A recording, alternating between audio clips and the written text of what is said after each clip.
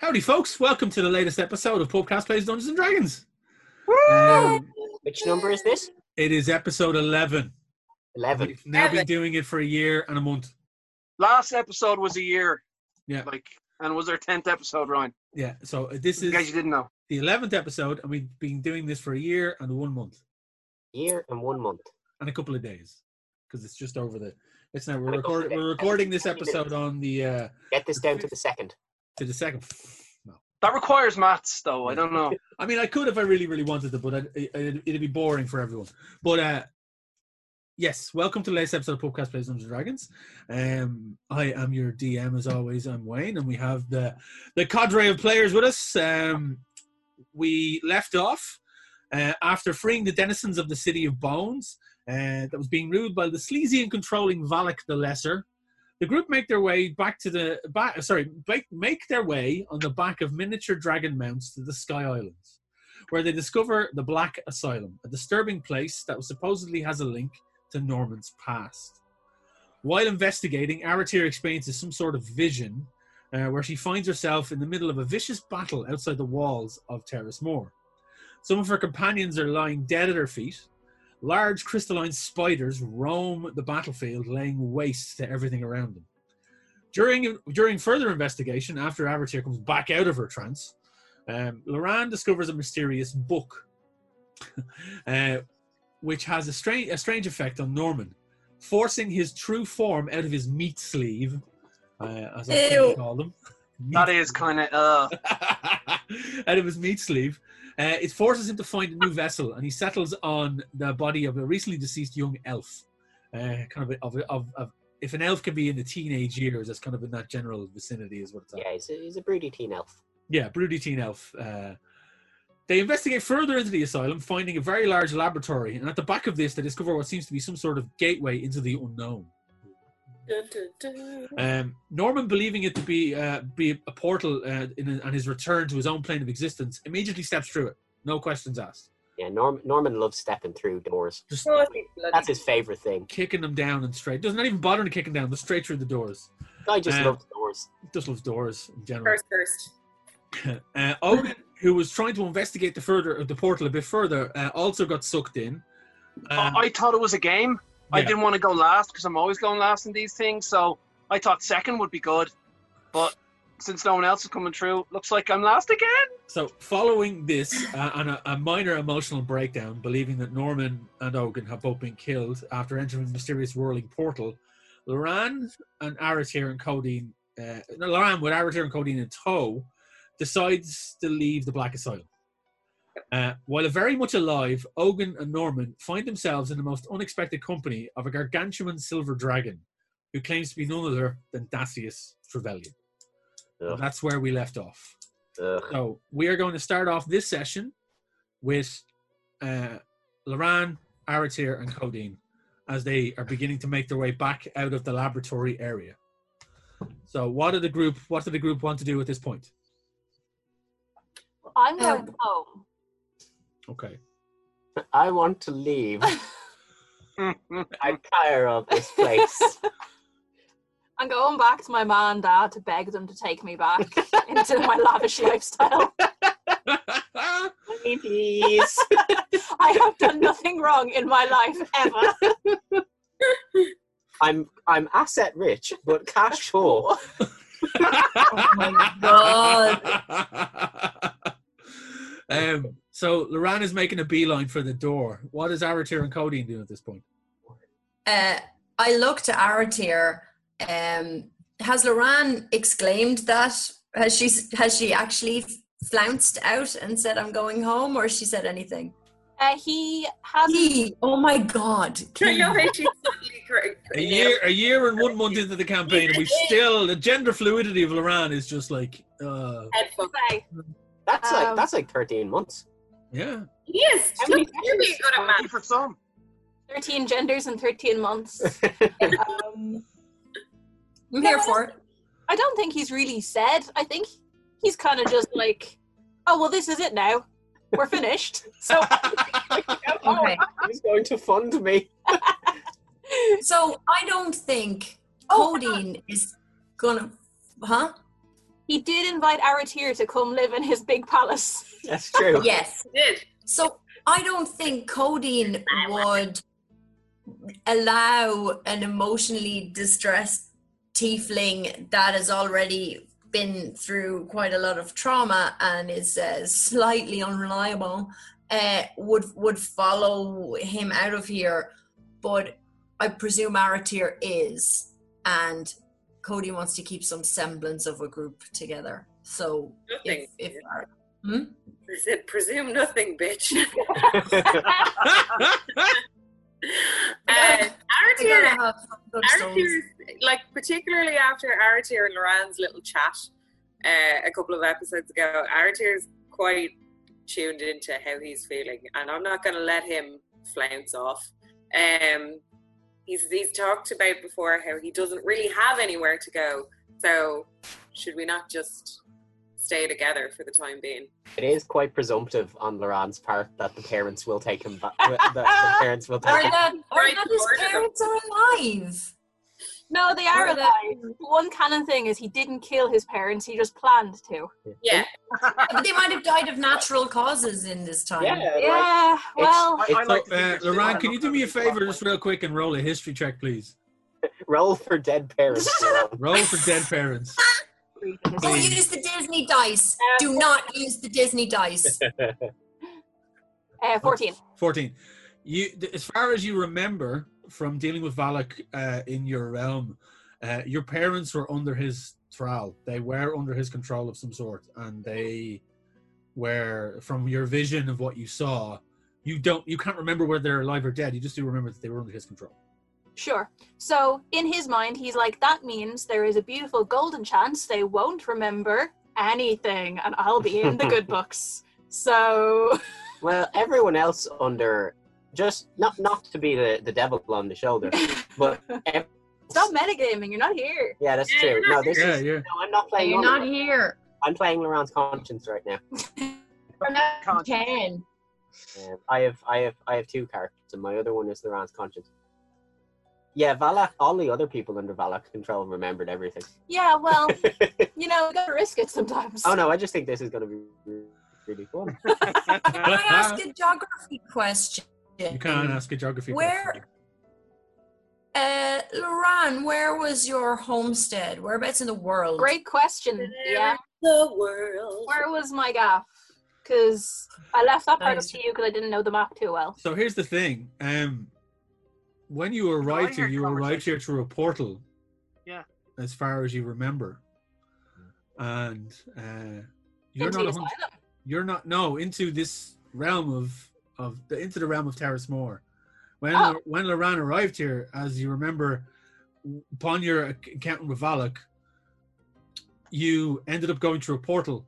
So you don't know how far your home is from here. You don't know as far as your geography is concerned, because Loran is a fucking idiot. Yeah. Yeah.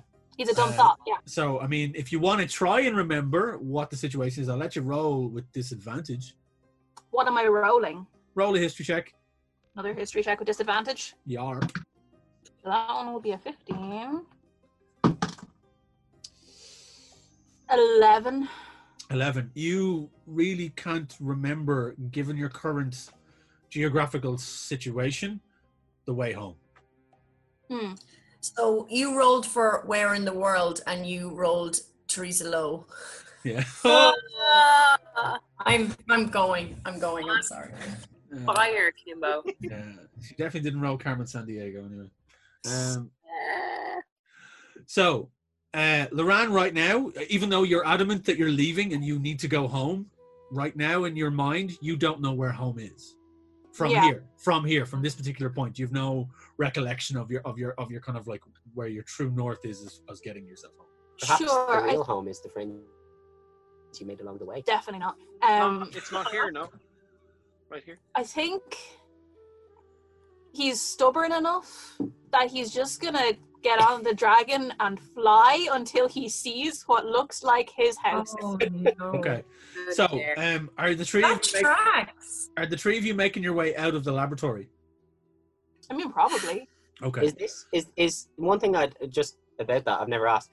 Is this like Is this a curved world or a flat world? Because if What do you mean? All worlds are flat. What are you on about? But this is a fantasy setting, so it could be a sphere. Or you could make it up and make it. Yeah, exactly. Yeah, I get you. Yeah. That'd be weird. All your stuff would fall off the table. All I'll say as the DM is that all things will be revealed regarding geography. Okay. Oh. The flat Earth. Yeah, because I tried in the last game and didn't know Jack. Okay. So, are the three of you making your way out of the laboratory at this Well, I time? assume so. Okay. Probably not together. Yeah, I mean, if Loran is leading the way and kind of like steamrolling out of here, I take it the two of you are following him, yeah? Yeah. Okay. Aratir is, and I'm following Aratir. Okay. No offense, Loran. So Loran, I don't like you. as Loran heads through the doorway first, and as the two of you are following up, and you both make your way in quick succession out, you hear a kind of a popping sound as you make your way through the doorway, and you find yourself back in the kind of corridor area of the asylum. Because previously how you got down here, you came down through a lift shaft. We did. And up a corridor and in through this doorway. As you went in through the doorway, originally there was a kind of a feeling that you had shifted in distance and you had traveled. And as you make your way back through the doorway, even though the entryway is open and clear, as you step through that doorway, there's another sense that you're traveling, and there's a pop in your mind, and you kind of apparate into the main hallway of the asylum. Loran first, and then in quick succession, the two of you land in behind him. These guys knew what they were doing. Yeah. As this happens, I want all of you to roll perception. 5. Oh. 1. 9. Yeah, 1. Aratir is like, hang on, this is an asylum.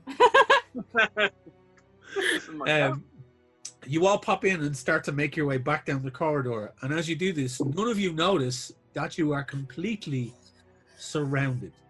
Oh, bollocks. You look, as you kind of are making your way, you're not paying any attention to your surroundings, but up on the catwalks above you. Aratir is so oblivious, she's actually whistling.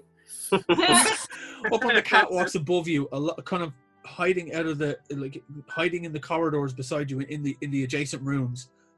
You don't see cloaked individuals, but there is one individual standing at the far end of the corridor that you're walking down, and they are standing there, and they have what looks like a bow and arrow knocked and pointed in your general direction.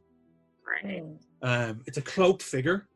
From your perception rolls, you can't really make it much more than that, and you just hear them in a very kind of calm, commanding voice. I bid you to halt where you stand. Well, fuck. Well, we do that. As you all stop, you look up and you now start to see all these individuals. Some of them with kind of like bows, some of them with spears. There also seem to be a few spellcasters. You can't really make out exact numbers, but you are severely outnumbered. Like 10 to 1 kind of thing? Easily 10 to 1. The individual in front of you slowly is moving towards you, still with their bow drawn. Kodeen, I don't think we can fight our way out of this, so your silver tongue may come in real handy about now. Okay, I'm going to... No pressure, like. No pressure. I am... The cloaked individual that spoke is directly in front of us, Wayne? Yeah, so in the corridor that you're in, you're kind of... Like, Loran is out in front, Aratir directly behind him, and then you're behind Aratir, because it's the order that you came out of the doorway. Okay, I am going to gently hoosh Loran back behind. Thank you. I didn't want to do that. There's enough strikes against me with Loran. I am going to just like a little bird back there. I'm going to take that cue. I'm going to circumvent the group and head. Okay, that's fan art right there. Just Aratir with Loran under her arm, just like. And I'm gonna Love him. I'm gonna head to the top like and holding with just his head poking out like a dog. I'm going to go up with my hands raised and say, see, this is the problem where after roleplay being charming, I'm just. You can do it. I will also roll remind. four dice in a row, and Wayne does my dialogue for me. I will also remind you that you have that spell I gave you. Oh no, I did not forget about that, and I should have used it that time at Norman, but we'll get to that. So, can I make a quick action before Kodeen? Of course you can. Yeah, of course you can. So I make a tiny hut for me and Aratir. I do not let Kodeen inside. So, Run away. these tiny hut maneuvers are, so powerful. Tiny hut maneuvers. If I didn't already have the name of the episode planned, tiny hut maneuvers would be like, it's the name of our second album. Yeah, it is. Oh, amazing. And our spin-off band. Tiny hut maneuvers. I So prefer arcane headaches, but anyway. yeah. As Loran casts this spell and the hut like into existence around Aratir and Loran, Okay. the group that are kind of encompassing the area all tense, and you see the individual at the end pull their bow right back and go, I bid you hold and explain your reason for being here. Well done, Loran. Anyway, I move towards him with my hands Bitch, I up. can't hear you. Loran has cast his tiny hut, and Aratir is trapped inside, leaving Kodeen outside to deal with the kind of surrounding forces, and this one individual that's now walking towards you after the hut is into existence. This individual has now knocked their bow back further and has raised it up to eye level and is basically demanding, explain your presence here. Okay, I've got my hands up, but in a kind of cool way, not in a. Kodeen, you got this. Jazz hands. I say, despite my companion's nervousness, we're no threat to you. I'm not nervous. He I'm is. also not nervous. I just wanted you to handle this. Okay, and now, can I just clarify as well, just to make sure? You're both in a hut. I can't hear either. If you're of both you. in a hook, if you're shouting, can Kodeen hear you? I don't think. If I want her to, I think. If you want. So it's like, I think this, because that hut kind of keeps sound and everything in there. You're protected. He's sticking their faces out like this, like. They could be. They could be if they want. Oh, are we like a human totem? So like there's my head underneath. Either way, they're salting my game if I can hear their yelling. Okay. Yeah. So, as Kodeen approaches, you say that you're here, like you're trying to convince him that you're not here under any dodgy pretense. I need you to roll persuasion. Okay. And I'm gonna. Okay. And just on the end, I say, what can we do in order to get out of here without bothering anybody? And I rolled a 23, baby. Ooh, he okay. The individual kind of, you see the bow slack slightly, and not only is he persuaded, he's now in love with you.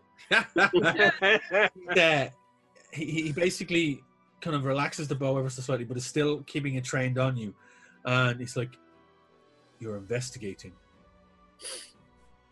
Yes. Well, there is a way out of here, but it's with us, and I can't be persuaded otherwise because there is somebody you need to speak to. Ugh. Okay, can you take me to them? And he kind of looks up and he drops the bow slightly and he raises his hand. We can. It would require your colleagues to come out from their dwelling. Their diminutive dwelling. Did not pick up the tent. No. Okay. No, it's stuck. It's kind of contains everything in there. Dimension. Yeah, pretty much. Okay, I'm going to walk back to the tiny hut and I'm going to address my companions and say, guys, there's one way out of here and it's with these guys. And can I roll persuasion again? Because Loran is just like not having most of my business. Does that make I get to make a charisma saving throw against You Cody. can, yeah. If you're going to roll persuasion against Loran can roll kind of charisma against you to see if it works or not. So Okay. There's one just to really like get the mental image of this down. One really funny thing about the tiny hut is that it's completely opaque from the outside, so you can't see in, but it's completely transparent from the inside. Yeah. So it's like being in one of those weird like glass boxes. It's all one way glass. Yeah, it's like a viewing bubble, or in this case, I take it's still taking the form that it took the last time, which was of a little miniature teepee. Yeah. So as for everyone else is concerned that's outside of it, they just see this like out of nowhere, this like this teepee have folded out and enveloped the large form of Aratir and the lesser large form of Loran, and they're kind of like, yeah. So, but from within there, you're just looking out on everyone else, all kind of looking at where you are, quite confused.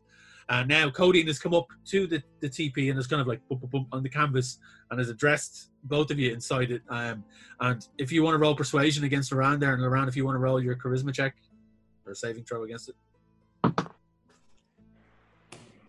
I just sent my roll to the group chat.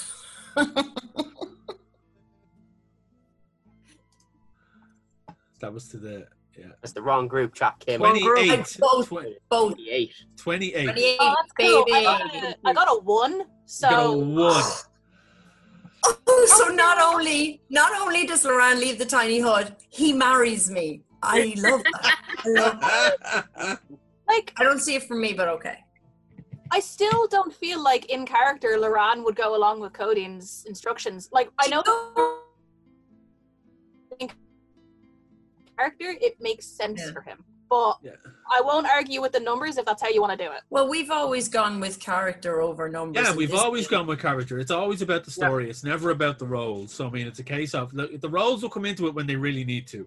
So but you can throw a tantrum every step of the way. Yeah, if you allow for Aratir to leave the hut, and then Aratir can leave. Yeah, but if Aratir then tries to drag you from the hut, there's going to be conflict here.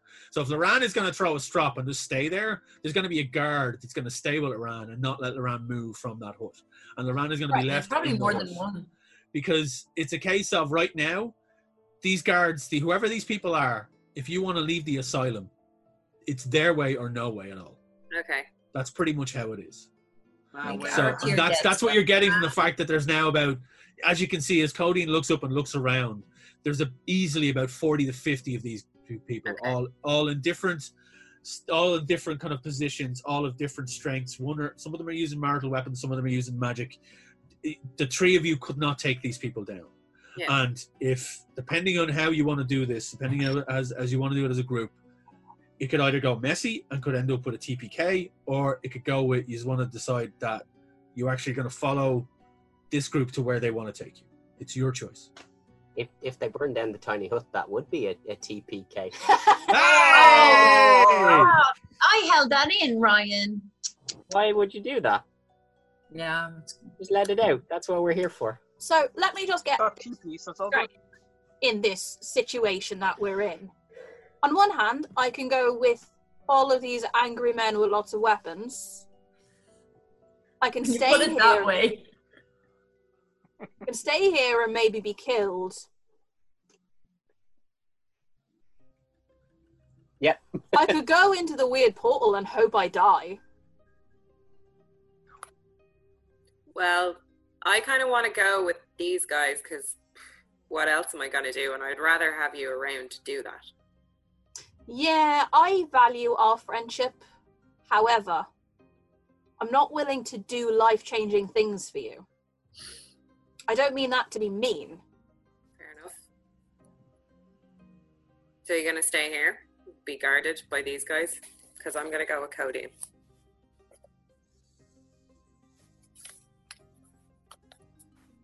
Stalemate. I'm going to start moving towards, back towards the man. I'm going to come out of the tiny hut, and I'm going to straight up to the main guy. Okay. Uh-oh. Uh-oh. Oh, shit. Listen, mister. Damn You know who I am. It's like, excuse me, sir. I understand we're in a strange pickle here. This is completely unnecessary. I mean, you have, 50 guys? We're like 3 people. 2 of us can do combat. Gosh, I hope you feel tough. Second of all, who are you? He kind of looks down, and there's kind of a bit of a little kind of twitch in the side of his mouth. Yeah. He kind of just looks, and he's like, my name is Gore, and Right. I am the leader of this small group here. It's not really a small group. Well, we are a small group. That's quite a big group. In the grand scheme of things, where we come from, we are a small group. Okay. You're a trio. And Yes. Okay. I've been sent to find the people that have infiltrated the asylum. Which are you three, by the looks of it. And Pretty thank well. you. Infiltrated. We just got here. We just Also, got it wasn't locked. So we didn't really infiltrate. No. Well, you are here, and you set off our alarms. I'm not one to answer your questions. I am merely a soldier. I have to take you to Are somebody you here who for will- Shazzy? Who? Sorry. I do not know who this Shazzy person is. We have merely been sent to retrieve the individuals that are now traipsing around the asylum, which are you Why do three. you want to retrieve us? Could you just let us go home? You don't understand. There are grander things here that you need to understand. Oh, there always are. Yes, there are. And we are merely just playing parts in it right now. I'm going to throw Gore a look saying, yeah, you see what I have to deal with? It's okay. Let's go. So what did the group want to do here now? What does Loran want to do? Like, clearly, Kodeen and Aratir, do you want to go with Gore and the rest of Yeah. these individuals? Is it possible to get back to the portal? You get the feeling that if you try to move from here, at least there might be some resistance to you going back into, because right now, so when you materialize into the long corridor. It leads into the big room at the end of the corridor. You would have to go back up and down again to get to it. So the portal brought you out into this particular section. So Well, I does mean, I fucking guess we go with the guys then. Yeah. Okay. So Glad to have you, Loran. So Gore kind of motions around and kind of does a circling motion, and you see kind of people drop off and some jump down off the balcony area, and he's like, well, we must give you these free travel. And he reaches out to each of you individually and pins what looks like a kind of a small brooch with a green gem in the center on your tunic and on your armor, each individually as he does it. And you don't let him. He doesn't. I don't trust this guy, and he's suddenly putting some weird magical brooch on me. Absolutely not. Okay. Might be jabs you with it by mistake. Yeah, see, he could be Yeah. careless. He's like pinning it to your And plus, my clothes are super nice. He's not going to put a pin through them. very nice clothes. Right. Well, he goes, if you do not wish to at least hold it. Yeah, I'll hold it. That's fine. What is it? Huh? What is it? Don't touch the fantasy D&D. It is a device that allows us all to travel instantaneously together as a group. Okay, so where exactly Are we leaving? Are we leaving this location? Yes, we Are are. we leaving this Definitely. plane? Again, all will be revealed. I need you to come with me. No, I need a bit more information before I'm gonna talk with you. By brooch. He kind of looks around, and everyone is kind of looking at him as if to say, like, oh, okay. Hurry up. And they now look around. They all start to look around themselves as you notice that they've made a circle around you and are guarding themselves outwardly, as if they're expecting something. So what you're saying is, with this brooch, we will all simultaneously, as a whole group, travel. Yes. All right. He kind of looks at. He's like, all I will tell you is, and all I can tell you at this moment, in my limited knowledge of the situation, is that we need to leave the asylum now. We can only be here for a short period of time on each trip. We are the guardians of this place, and we guard it from what inhabits its darker corners.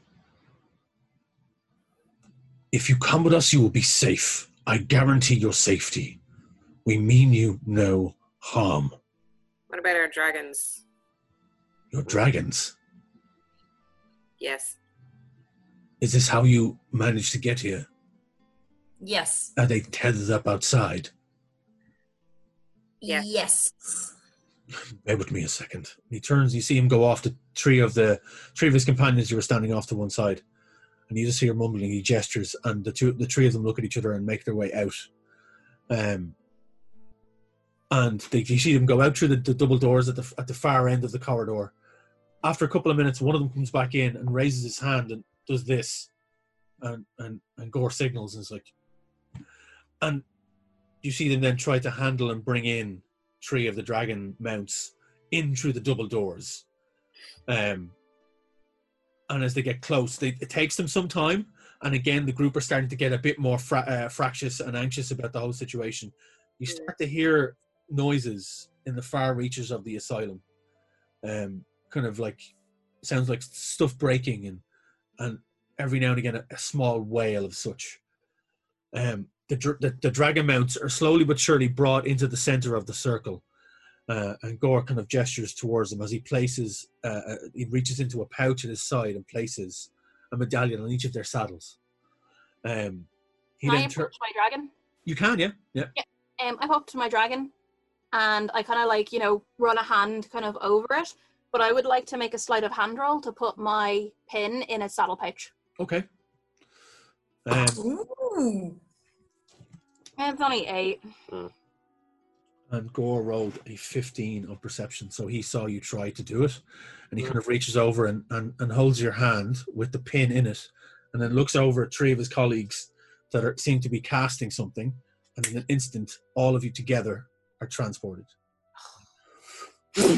There's like a kind of a tense pulling sensation as you're all dragged inwards, and then, much like the travel through the doorway earlier on, there's like a... And you find yourself all kind of like landing as if you were falling, boom, on your feet. Your mounts kind of land beside you, like, look around, a bit anxious, kind of a strange look on their faces as they kind of adjust to their new settings. As you look around, you find yourself what looks like you're inside a cave system, underground. There is light all around you. There are like sconces on the walls, as there are torchlight all along the walls. It seems to be a large circular chamber with, as your eyes kind of adjust and you look around, there seems to be text and scrawls on the wall around this general circular area. And on the floor, you see a large kind of circular, not a pentagram shape, but general intersecting lines with script all over it. Gore kind of motions his hand again, and the group around you disperse, and the three individuals that were holding onto your mounts kind of begin to lead the way, and Gore gestures towards them like, they will be safe. We will care for them and feed them, and when it is time for your departure, you may leave with them. He kind of gestures towards a kind of an open cavern area that leads out of this circular area, and gestures like, please follow me. And he kind of starts to make his way off. At this point, I'm going to switch over to Norman and Ogan. Where we left off with Norman and Ogan, they were met with the visage of this giant Gargantuan Silver Dragon that had just told him that he is Dacius Trevelyan, at which Norman was quite put out by. That would be a fair assessment. Say that again. Yeah. So what are the two of you doing at this moment? Walking as far as I can and as fast as I can in the other direction from this prick. Okay. Ogan, what are you doing? I'm not too sure. I'm gonna look around. Ogan's gonna look around. Yeah, I'm not even looking at our surroundings. I'm just picking a direction and going in it. I'm not talking to this guy. Is the portal closed? Well, the corridor you came back down, as you look behind, you don't see anything. There's nothing there. It looks like it was just a one-way system. Norman, as you're kind of making your way off, you're kind of looking at this general area, and it looks like an enclosed. It's quite a large area, but it's an enclosed cavern. As you're looking off into the distance, you don't really see a way out per se. This looks like it's very much a cage of some sort, built with rock all around you. The only exit or entrance or any kind of leading pathway off is the one that you just came down. Does he have because obviously this is a dragon cave? Is there like a horde? Does he have a horde? There isn't. As you look around, roll a perception check for me, please, both of you. Yeah, I thought this was just kind of like some kind of dragon sex dungeon or something. But okay, it could be. That's a 13. 13. I think that's an 8. An 8. Norman, you notice that as you're looking around, you're kind of storming off. There is no horde. There's no treasure. Storming Norman. There's no treasure of any sort. As you look around, you notice that the dragon seems to be manacled and chained in place. So there's a huge collar around his neck with a massive chain that leads up into the ceiling and is bolted in with these huge bolts. And there seems to be an arcane glow coming off the chain. The wings are trimmed back and held in place with large, what look like padlocks of sort. His back legs are chained, and his tail while it is kind of moving, it does have a manacle on the end that is also chained and up into the wall. His front 2 legs do seem to be able to move about ever so slightly, but there is also manacles on them, and they are chained. So this dragon looks like he is held in place by some form of arcane, like manacles, bracers, the whole lot. Everything is trapped in place. Well, this could be worse. He kind of looks around as like, there is no physical way out of here. I have searched and tried to find an exit, but have failed, and I have been here a very long time. Roughly how long? Yeah, I'd like to know that as well. I estimate roughly a couple of 100 years. Oh, yeah. That'll do it. Nice. Why have you spent so much time down here? It's not. Trust me, I did not choose this situation. I am a prisoner of sorts. Oh, that's not nice. Why? Who trapped you here? Tell me, I'd like to send them flowers. I hate that. They had me in a cage a while ago. That sucked. I look at Ogan completely unironically, and I'm like, no, that was quite bad, to be fair. I'm glad you got out of that. Thanks. I really needed to go. 3 days is a long time. Give Ogan a pat. I am quite confused. If you made your way here, you must know who my jailer is. No, I just thought it was a game. He went through some kind of mirror thing, and I followed. Interesting. It's what I do. Well, it leads you to places like this. Like, I didn't know that we'd, see you here chained up. Hey, may I ask you, have you encountered individuals bearing my name? Unfortunately. Have we? I'm very bad with names. What, have we? We have? I I'm getting... I must explain. You see, my jailer is a vile creature. He goes by the name of Dillis Quoval. There's a name. Cool. Down. He is a drow necromancer of vile machinations. He has designs on molding the world to his liking. And my imprisonment is one of his means to an end. You see, many hundreds of years ago, myself and for the search of a better word, my companions tried to put a stop to him. And we were cursed. And I was trapped here. I have been trying to reach out through the veil of this, as I've noticed that the gateways and the fabric between the realms is softening and failing. May I ask, the world that you inhabit, do you know how it was founded and how it became to be? Yeah. I woke up and I looked around and there it was. I found it. Why do you want to know?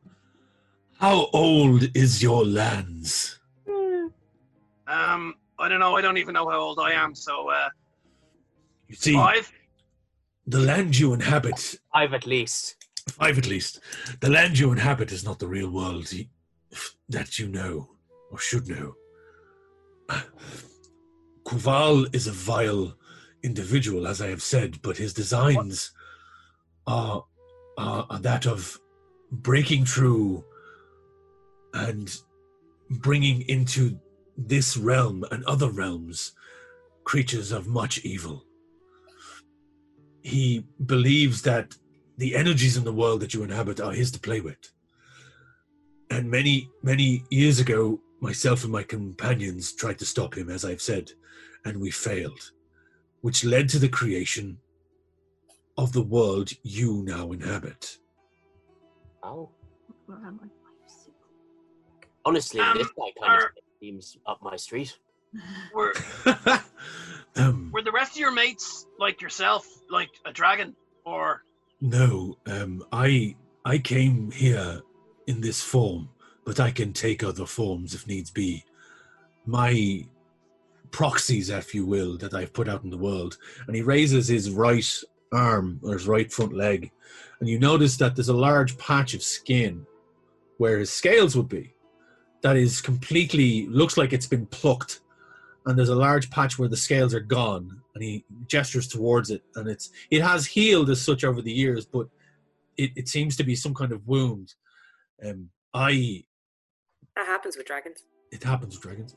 I have sent my emissaries out into the world by plucking my scales. I have found tiny cracks in this existence. And he gestures in the air, and you see his finger kind of make a small tear in the general fabric of reality. A tiny tear that he can fit like his nail through ever so slightly. It's weird. I don't remember meeting anybody made out of entire scales. Now that I think of it, have we, Norman? That's why it's the name sounds familiar though, but yeah, tough to say. Could you not shrink yourself down and maybe go through the small tears? As you can see, and he kind of tries to gesture up, and as he moves his arms, the chains go taut, and he's like, I am a prisoner here. It would take some extraplanar energy to break me loose from this realm. I have no choice but to try and stop Quval in the only way I know how, and that is to send my emissaries out into the realms to find people such as yourselves. Quval, his name is it? Dillis Quval. I take it if you've encountered my emissaries, that they sent you on a quest of sorts. Excuse me? Bless you, Jill. Yes. Just, it feels like it's been like maybe a year and a month since then, and it's all blurry. You know. I feel as if we've had approximately 11 distinct adventures. Yeah, about that. But there is this one guy, and he has a habit of like being in several places at once, but he didn't look like you and wasn't covered in scales. So. He would not look like me. They can't. Can you imagine what it would be like if they saw a Gargantuan dragon walking about the place, trying to recruit adventurers? I don't know. We're handling it pretty well, so maybe other people would. No, that's not the way people handle things in my experience. Basically, Quaval has been working behind the scenes, pulling the strings, moving events and people into place. He used the tears in reality to bring creatures here to infiltrate, to put themselves in places of power throughout the centuries. And up until now, he has succeeded in that quest. But you being here means that there is hope. You found this place. You found me. Well, kind of by accident, though. But just, if I had known there was any chance you would be here, I wouldn't. No. You seem to have some disdain towards my character. Quite a lot, yes. I think you are a titanic asshole, but... In fairness, Norman, you think a lot of people are like that, though. No, that's fair. That's a reasonable assessment. From what I've been, hearing. No, quite right. So, regardless of your... of this Koval, does he look like... Give a description of the only other weird necromancy drow I've seen. Remember when we were in Kodeen's parents' house? Yeah. And that weird... Because that's one moment I burned. That was a scary moment. Just give a description of that guy. So you give a description of that guy to Dacius? Yeah, so it's going to be very vague. It's going to be a real... I'm just describing a generic drow. Okay. Is it him? No! Drow? It's kind of like a drow-looking dude. He's got he's got hair and a mouth with teeth. Yeah. Looks like a drow. And he wears clothes. I want Ogan to roll a performance check to see if he kind of can enunciate and tell the story to the best of your ability. Oh well. Oh no. Okay, I got a 9. 9. Okay. You start to describe. It was really scary, and he had pointy teeth. Pointy teeth. You start to describe the situation and the individual that you encountered back in Henrik's Point. And as you go through telling Dacius about this individual drow who seemed to have raised the dead, he kind of looks a bit quizzical at you. He's like, maybe this individual generally doesn't show themselves publicly. They let others do their dirty work for them. They have... I take it you came from the asylum. You mean recently his or in house. general? The portal that Duval used to get to this realm to mock me and generally in the most evil, villainous way to inform me of his plans as best he could because he believes I am here for all of eternity. I love this guy. Well, if he was the guy we bumped into, he was pretty full of himself. Ogan didn't like him. If that was him, he was quite full of himself, actually. He would be quite, as you say, full of his own self-importance to a degree. Hence his want to rule all of eternity. Dacius starts to describe what this guy looks like. He basically says he is obviously a drow of sorts. He wears... His robes are quite elaborate, kind of a deep blue with gold trim, and he carries a staff most of the time. He, as I said, he really is seen himself. What does he smell like? Generally, as a necromancer, he smells of death. Yes, is he? This guy definitely smelled to death. It must be him. Well, as I say, gets around. He has used this asylum that you traveled from as a ways and means of bringing creatures to this realm to do his bidding. These are vile, horrible things from other planes of existence. And I can relate. He took them and placed them into bodies of individuals that inhabit this realm and allowed them to infiltrate higher echelons of power. It is a dark undertaking, and it must be stopped before it is too late. This could lead to all-out war across all of the realms. That's not good. No, that's not great. Norman, did he have anything to do with what happened to you and just going into that thing, or was that you? No, just about to get onto that. So, as much as I'm loath, I say a bunch of like stuff and like primordial, like unhinge my jaw and like a bunch of like tentacles come out and like flap all over. Nice. Like, hold them back in, and I'm just like, I'll just sniff myself. yeah. As a vile and horrific creature from another realm, I do have some knowledge on these things.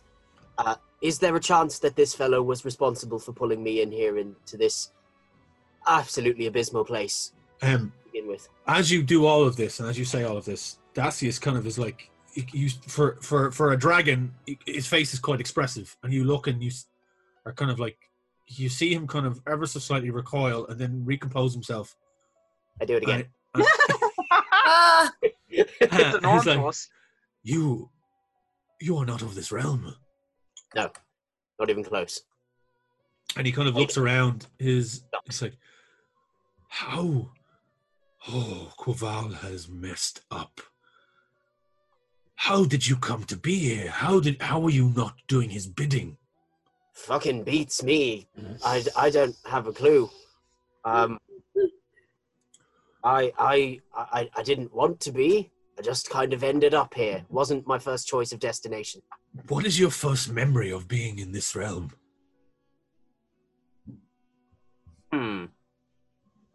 Well, I try very hard to blot most of it out, but well, I think the first memory would be waking up in in some old person, some feeble little thing. That would have been the first memory. Interesting. You see, you being here with your and as you did the thing with the kind of like the mouthpiece where the tentacles came out. The Beetlejuice special. The Beetlejuice special. That's when Dacia is kind of like, oof.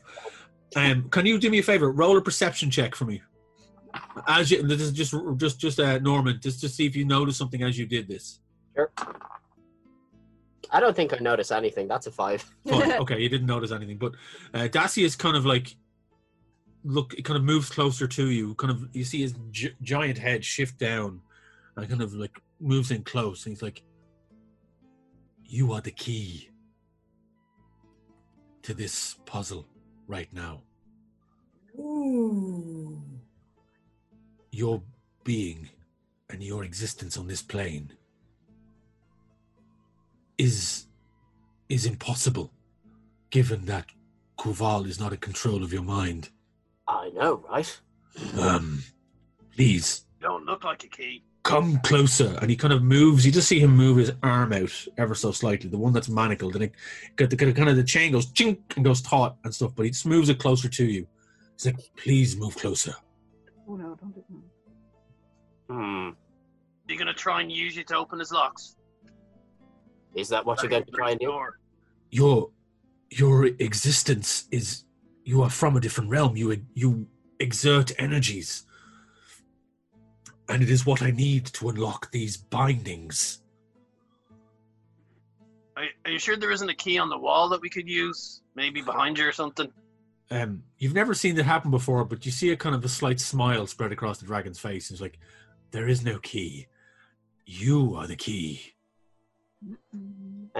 So his head is still like roughly on level with mine, right? Big old head. His head is like his massive head. Like you're eclipsed by it. It's huge. Yeah.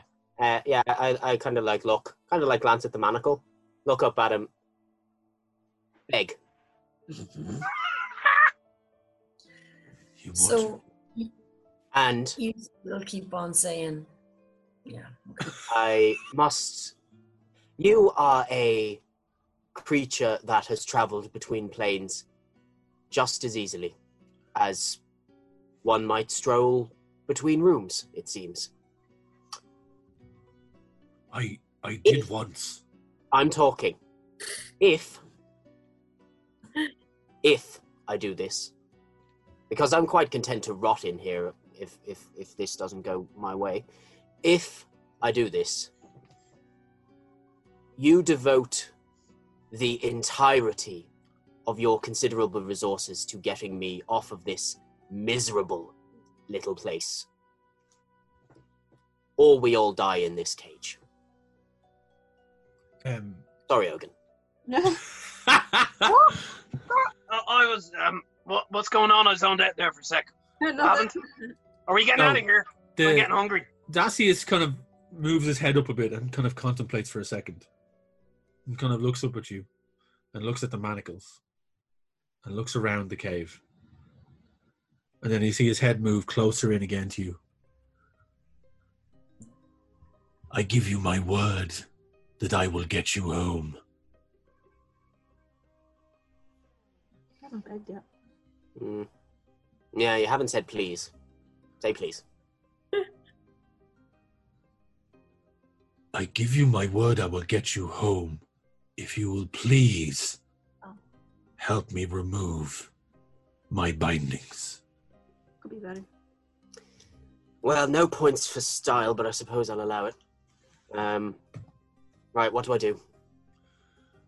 I need you to stand next to my arm here. And he gestures out. You see him move up the manacle on his right hand, as close as he can get it to you. And I need you to... I take it from the aura you're giving off, you are a magic user of sorts. Of sorts. I need you to cast a spell. Any spell.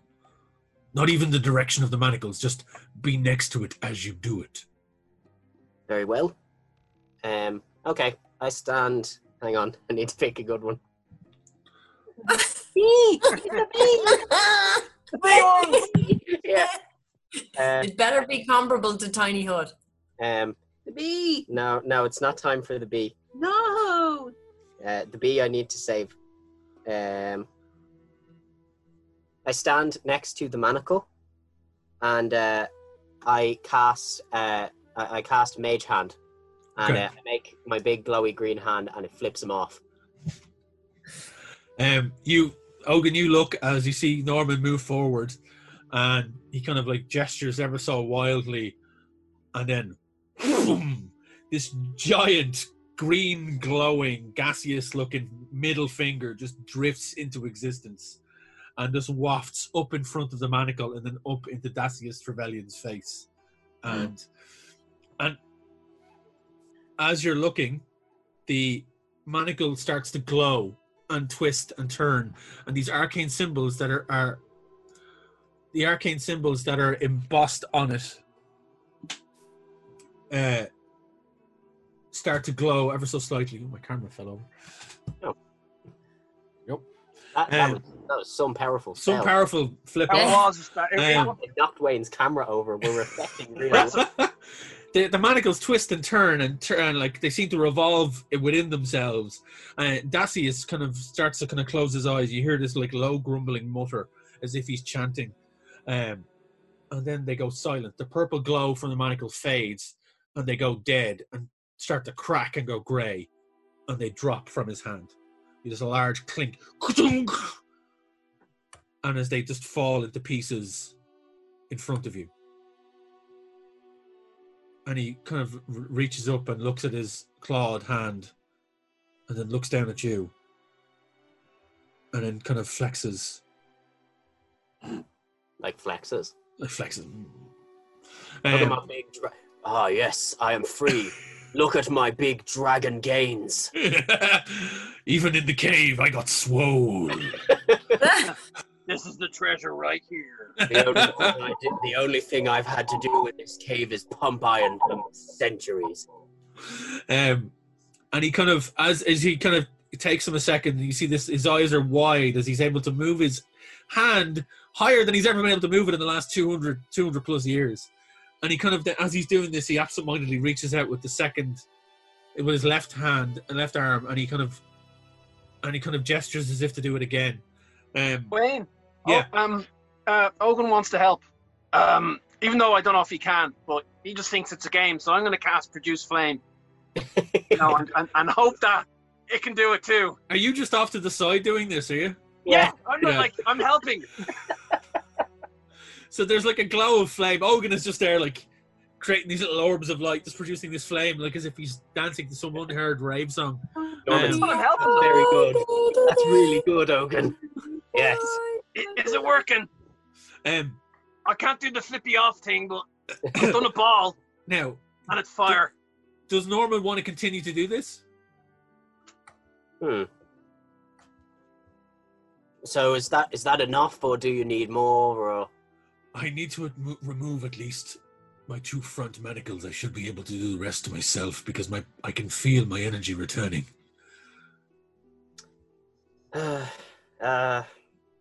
Yeah, fine. Just those 2. This time, I go over to the other manacle, and yeah, I cast Mage Hand again, but this time I get the finger and I put it up his nose. So the green gaseous hand appears and it's like vroom, the finger just drifts across the left manacle and then just straight up into the nostril of the dragon, who kind of recoils ever so slightly as the mage hand embeds itself and then in a kind of a gaseous spray of green, stinky. You would imagine to be quite a smelly kind of mage hand, even though it reeks. It reeks. Really embodying that teenage energy there. Full on. Yeah, exactly. He's a rambunctious teen now. This is what he does. He's going to start skateboarding and hanging out with girls.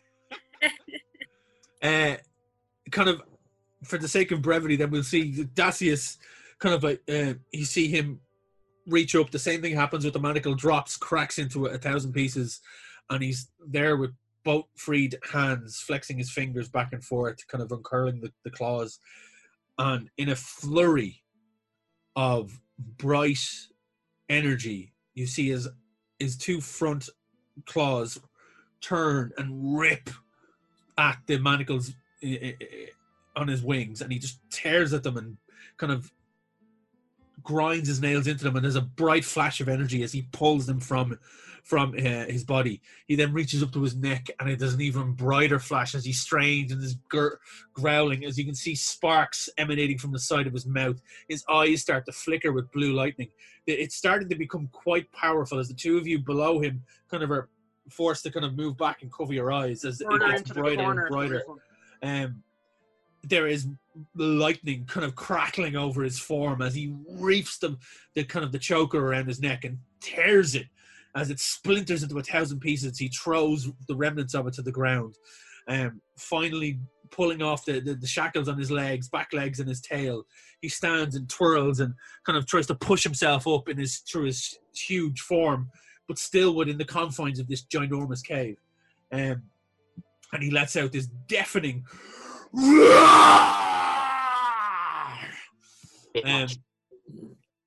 he kind of stomps around. He's like, he looks down and he kind of composes himself and looks down at the both of you. I am in your debt. And don't forget it. I will not. Don't owe me a thing. As you notice, as he moves around there, the crackling energy just seems to roll off him. It seems to be constantly there. He kind of gestures with one talon and slices down in the air, and this huge tear appears, crackling with energy, and he kind of reefs it open as you see this huge portal open up in front of you, and he reaches down in one fell swoop, goes and grabs at the both of you and lifts you up. If you wish to stop him or try and get out of the way, you can roll a dexterity saving throw with a disadvantage because he is quite large and very fast. Now, Norman loves going through portals. Yeah. It's like my favorite thing. I keep saying it. He picks both of you up and launches himself through the portal in a blinding flash of crack of energy and light. as you feel yourselves being pulled and torn asunder as you travel through the crackling energy all around your body. And we will cut back to the other group. Okay. The three of you were being led through the caves. You come out of a very short tunnel into a much larger opening area where you see a large collection of makeshift tents and dwellings. Not as nice as my tent. Not as nice as the No, it's not. of Loran's tiny hut. Although this looks like a battle camp. And that is exactly what it looks like. It looks like this is a kind of a large militia have formed within this cave structure.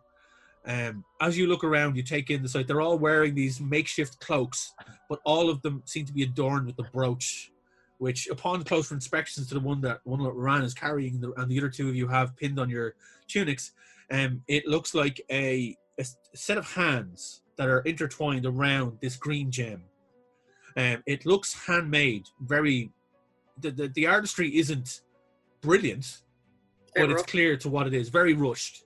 And the metals that were used to make it seem to be intermixed. Like the mix of metals is like hints of copper and kind of bright silverish metal strewn throughout it. These are cheaply made trinkets, but the gem in the center is bright and glowing.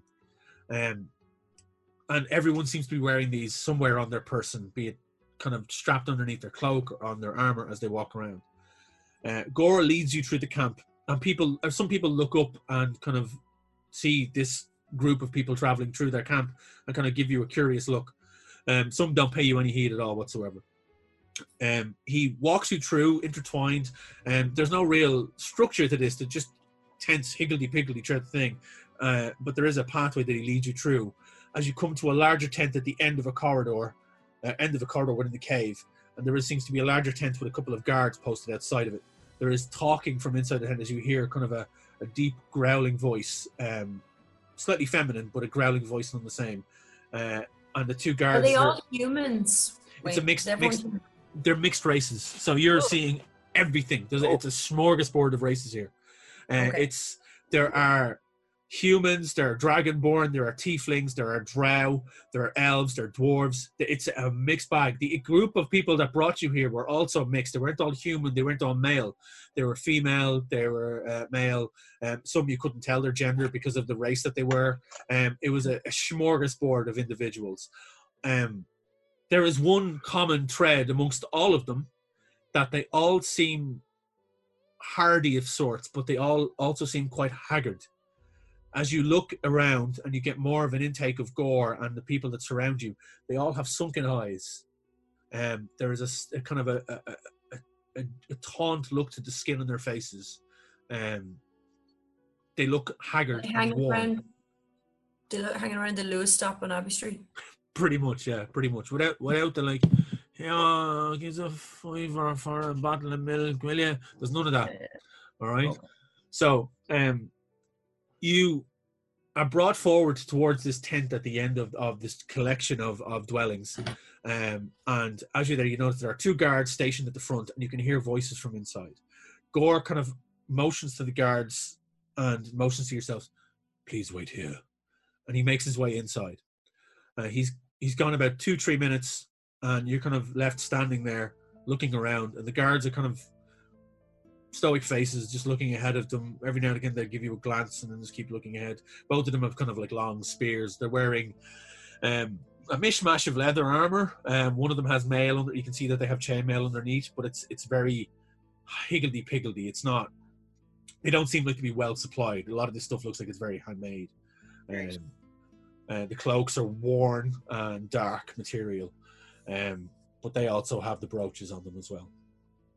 Gorn reappears, sweeping open the tent covering, and gestures the three of you inside. The group make their way in, and inside the tent you're met with the image of a group of individuals standing around a long table. Sorry, Wayne, just to clarify, they haven't taken our weapons at any point. They haven't taken anything at all. You see this large group of people crowded around the table. The table is open facing you, and they all seem to be on the far side of it. At the center of these individuals, who are all wearing their cloaks, or all wearing mishmash of armor, or of all different races, you see from one in the center, you see this large, imposing, even with her gaunt features, female dragonborn, who immediately gives off the aura that she is the leader.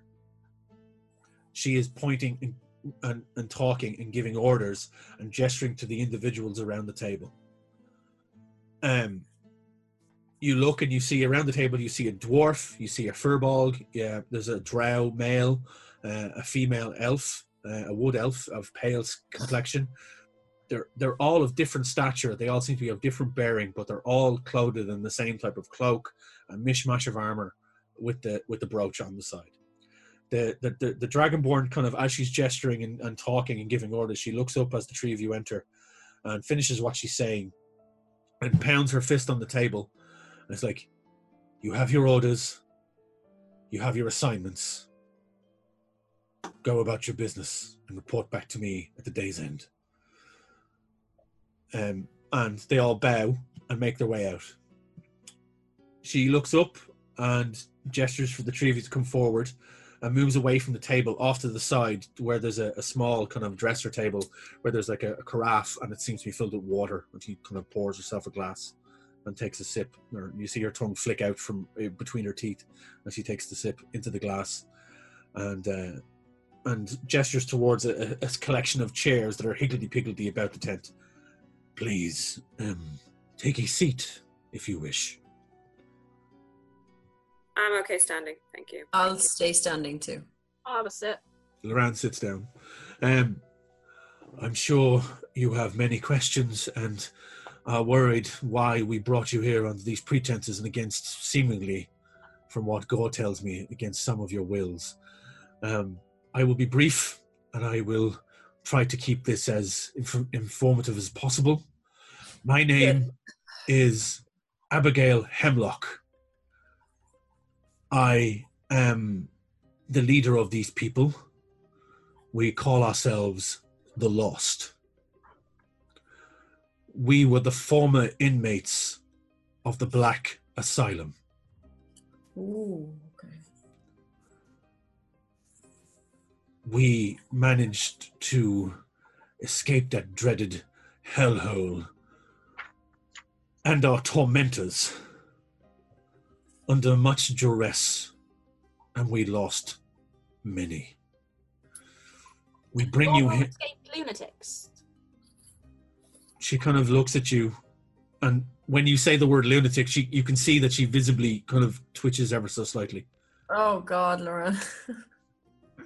We just trust a bunch of people who escaped an asylum.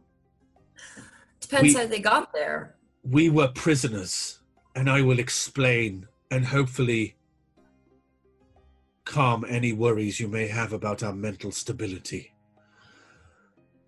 I myself was ripped from my own home, which is far from here. I am not from your realm. I am not even from this plane of existence. The land I inhabited was part of a city, was part of a continent. The city I am from, as far as I'm aware, it still stands, was the city of Jorhas, in the continent of Wildmount. Oh, bitch. When you said Hemlock, I was like, ding. Yeah, Yeah, we know stuff. I know her. I am the leader of these people, not by choice. We were all taken from our homes. We were all ripped from our planes of existence.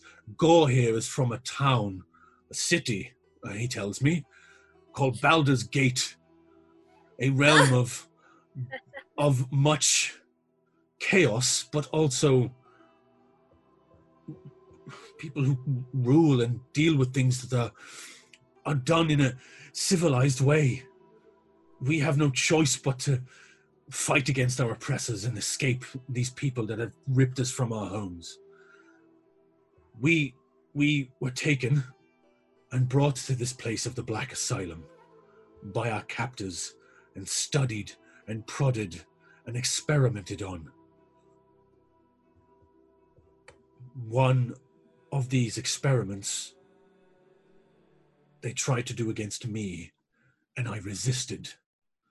My latent magic abilities allowed me to stop them from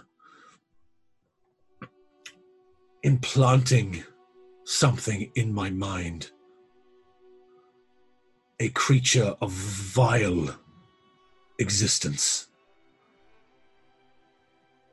During this experiment, I managed to break free, and I killed one of my assailants as such.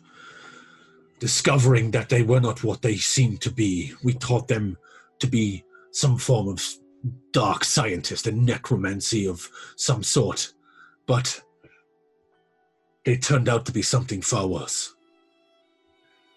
Creatures that we are known and seem to be known across all realms as mind flayers. These horrible, dark beings seek to subjugate and control individuals using dark magics for their own end and for their hive mind end. But I on that evening managed to escape their dark machinations and experiments and caused quite the stir within the asylum, leading to what would be the start of a riot and a rebellion against them. We managed to find our way into one of their laboratories. Our numbers great, way greater than they could ever imagine to fight against, and found our way to what we discovered was a portal that led us here, where we recuperated and tended to our wounded. We have been here for nearly 50 years. Oh, man. Rebuilding, equipping ourselves, at times infiltrating the Black Asylum to a point where we managed to capture and kill many of these creatures, putting an end to their experiments.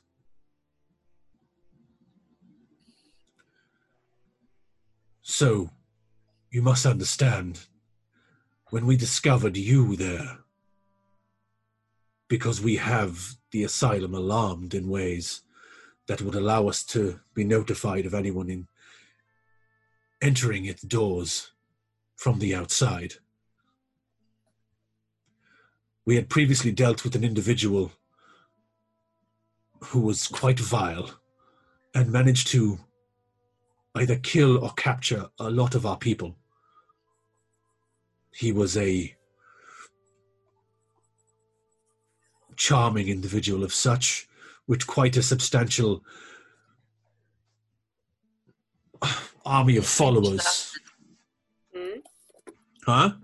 What was that, Kim? You have to finish that sentence quickly. Yeah. He called himself Valak. He murdered and captured many of our number and took them with him back to his dwelling.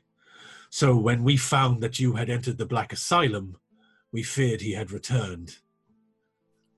But clearly that is not the case. Can I No. roll? Can I roll to see how well Aratir has taken on this information? Like, does she believe it? Yeah, you can roll an insight check. Ugh.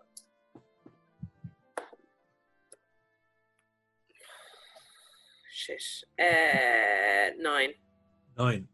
As far as you can tell, she's telling the truth. There's no real... You're kind of like, okay, this seems to be on the up and up. You're not 100% sure, but you're as far as you can tell, she's on the up and up. Okay. Well, I'm going to say in Draconic, I believe you. She kind of turns her head ever so slightly and kind of gives a slight kind of twitch at the side of her toothy maw that you kind of interpret as a small smile. Yeah.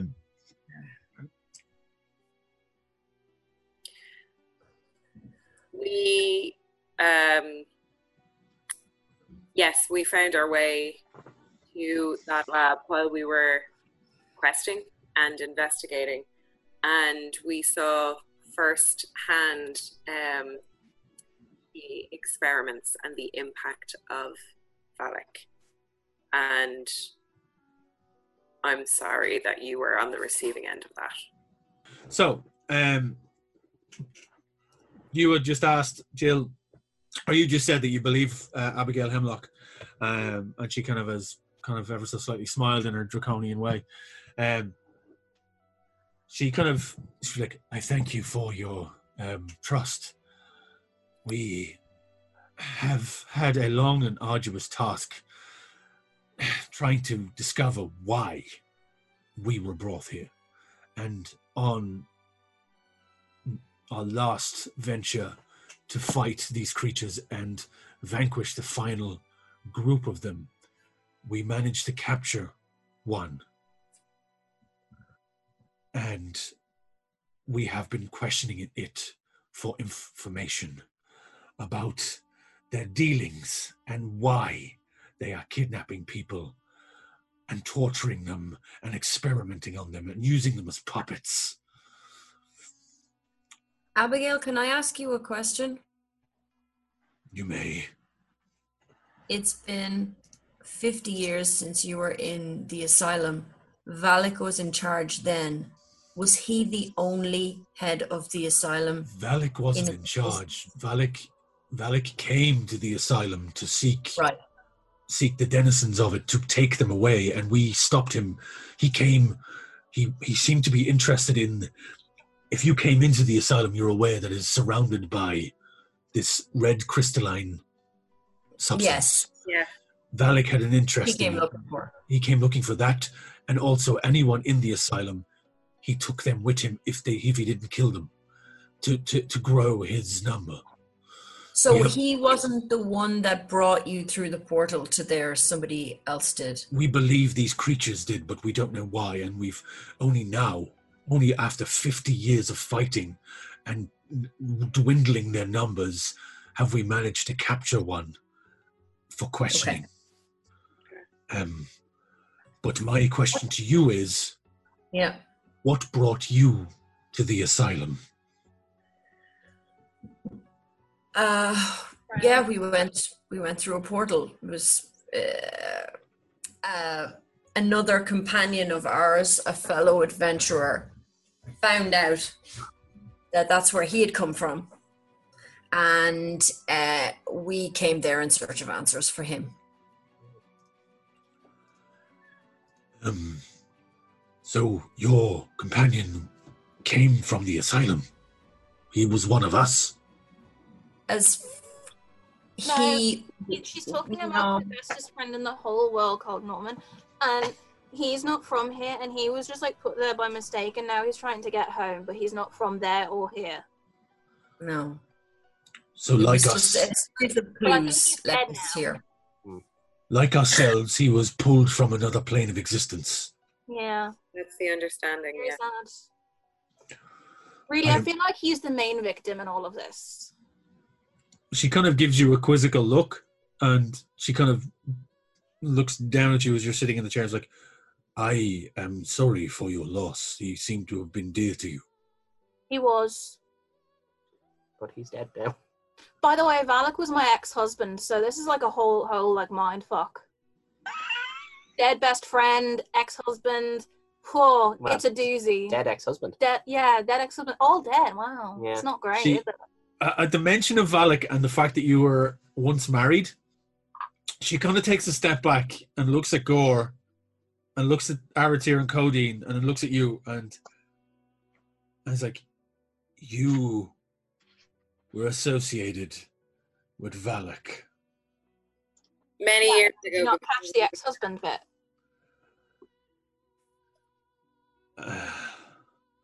I used to put it in his butt. No, other way around. You say... I'm a bottom. You were the bottom. Okay, he was the top. Okay, yeah, obviously. I mean, come on. Sure. I couldn't help but notice you say he was dead. Yeah. Actually, dead ex-husband killed by dead best friend. Oh yeah, it's just a whole layer. Yeah, it's a whole circle. Obviously, she doesn't hear Ryan metagaming, so sure. so she's looking at Loran, completely confused and shocked, and it's kind of like this wave of emotions coming over her draconian face, dragonborn face. You're kind of going. She's so Valak is responsible for capturing and killing many of our people. Yeah. How? And she kind of looks at the trio in disbelief. How did you manage to kill him? You remember my dead best friend, Norman, who's the real victim and everything? Well, he sort of half killed him, and I killed him then the rest of the way, because, well, Norman's very powerful and good. From the corner where Gorn is standing, you kind of can't help but give a and you kind of Abigail kind of looks over them quickly and then looks back at you. Clearly you are more formidable than your outward appearance is. Yes, I'm extremely tough and not to be trifled with. Indeed. Yes. Right now, I just want to know, are you here for the elements of the asylum and the crystals, or are you here for answers? Personally, neither. I would actually just not like to be involved. These two, probably. I'm here for answers. I'm here to help anyone overcome existential angst. Believe me, there is a lot of angst in this camp. Well, might I invite whoever wishes to accompany us? We have the prisoner, and we are in the final stages of the questioning. Yeah, I'll come along. Excellent. So is it just Aratir that's going to do this? Are you two going to stay here? Or like it's totally your choices, whatever you want to do. It's been a really, really long day. Do you have any tents with like beds and stuff? Because I've spent my 2/3 level spells and can't summon another tiny hut. We do have dwelling. We can give you bedding for the evening and allow you to rest. That is no problem at all. She kind of gestures towards Gore. You're kind of as he kind of leaning against a pole that was in the tent, kind of straightens up and kind of gestures to you. He's like, I'll show you the way over here. Okay. So Loran leaves with Gore to go get some kip. Leaves Aratir and Kodeen with Abigail, who then kind of gestures out of the tent as well and leads you off. As you look, you see Loran and Gore leave to the left and go off back into the encampment. And Abigail points off down another corridor. You see a smaller alcove area and points off in that direction. Mm-hmm. We are going down here a short ways. Might I ask you a few more questions as we travel? Sure. I'll walk and talk as such. I am leading these people in battle against these forces that are dwindling, but I have a feeling this is not the bigger picture. There is more to this. We've gotten some answers from this creature, but his mind is closed to many of our abilities. If you feel you can persuade him to give you answers, please feel free to step in. I feel that I get a sense we are all of us together are on the same part for justice here. Myself, I just wish to go home, but I must help these people. It seems to be my lot in all of this. We are a small fighting force, but I feel there is a larger war at stake here. And as you're talking and she leads you down, you feel yourself going down deeper into the cave system. There are deeper underground. There are offshoots and small alcoves off to the left and right as you're traveling downwards. You hear the coldness is starting to seep in. Whereas the upper area where the main encampment was warm to a degree. You're going deeper into the cave system and it's getting colder and slightly darker. There are less kind of sconces on the wall with torches. And you can hear the distant drip, drip, drip of some cavernous area that is filled with some form of liquid that seems to be dripping onto itself. Yeah, enough about your mom. Back to the story. Hey! You make your way down and you find yourself in this open area with this large nondescript tent of dark material. You see at least 10 guards around this general area, all standing at as close to attention as they can, all trained upon the tent. Abigail kind of leads the way forward and nods to each of the guards who kind of nod in return. You see again, it's a mixed mash of races. There's elves, tieflings, a firbolg, a human.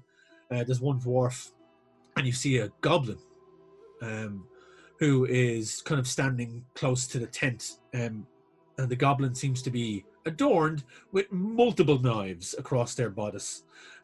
Yeah.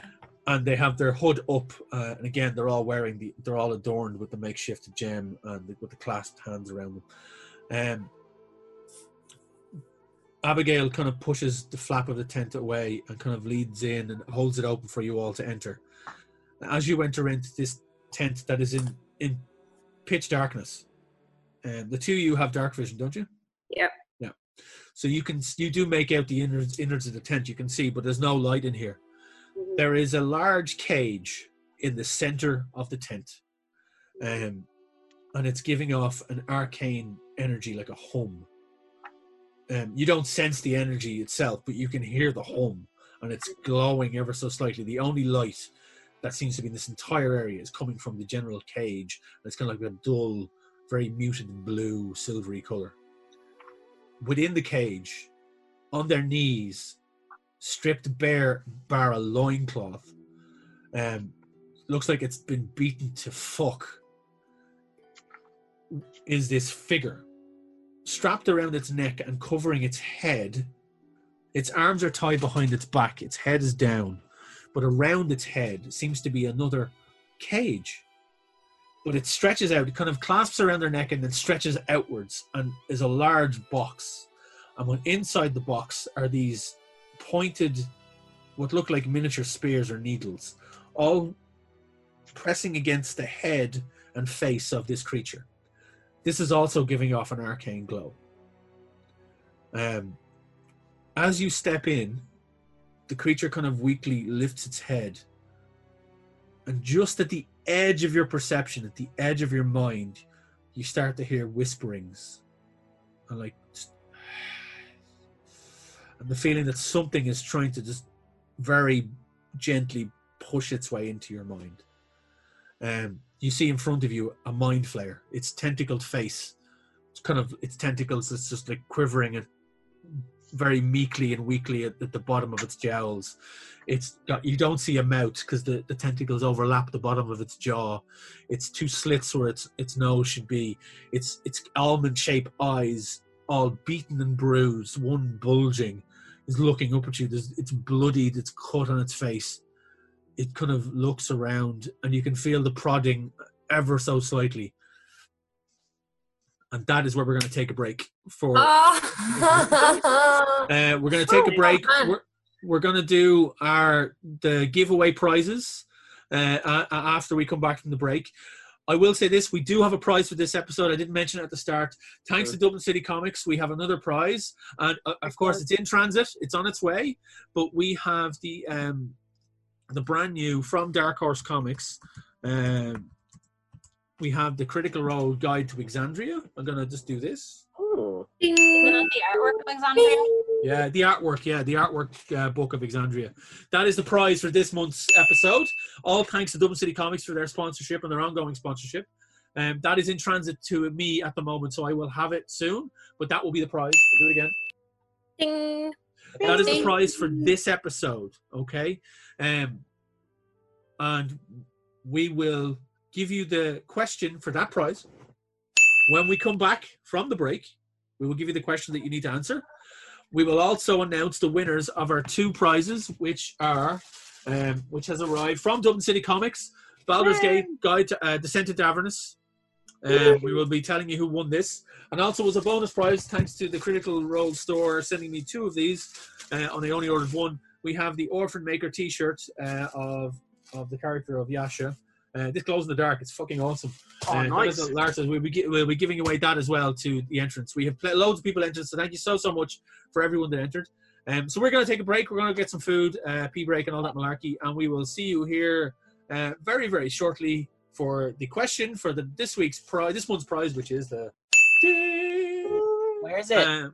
It's posted invisible. Magic, and then we will announce the winners of these two prizes as well after the break. Thank you so much for watching so far. We hope you've enjoyed it. It's been full roleplay malarkey. Always good. And we will see you folks after the break.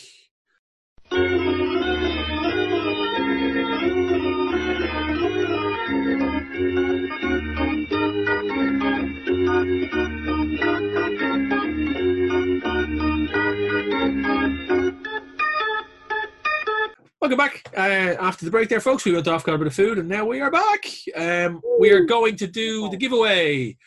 We have two prizes. We have the Critical Role Yasha Glow in the Dark Orphan Maker T-shirt, and we have the Baldur's Gate Descent into Avernus sourcebook. So we're going to basically do the usual thing. We have all the names listed here, and it's listed from 1 to 10. And I am going to get somebody to roll a D10 and then give me the number. Naomi, can you roll a D10 for me, please? Sure can. And this is for the Orphan Maker T-shirt. We're going to give this away first. 10. Right down the end, we have Scott Langton. Scott Langton is the winner. Congratulations, Scott. Congratulations, Oh, it's Scott. Skit. Yeah. It's Skit. That's right. it. Skit. So, Scott Langdon, he is the winner of the Orphan Maker T-shirt. We will be in contact with you, Scott, to get your details off you. We will put this in the post to you. Next up, we have the whoop. We have a fall. My camera fell over. Okay, we're going to keep that in. That's impressive. Okay. You rolled a 1, Wayne. That was a good angle. It was a good angle. It was like up my nose angle. That's what we want. That's what the people want. That's some good crystal maze. More navel hair. It was like. Anyway, now it's leaning now, so it can't. It's not going to. Right. So next up, we have the Baldur's Gate Descent into Avernus. So the answer for the first question was for the T-shirt was, what is the name of the actress who portrays Yasha in Critical Role? And that is, of course, Ashley Johnson.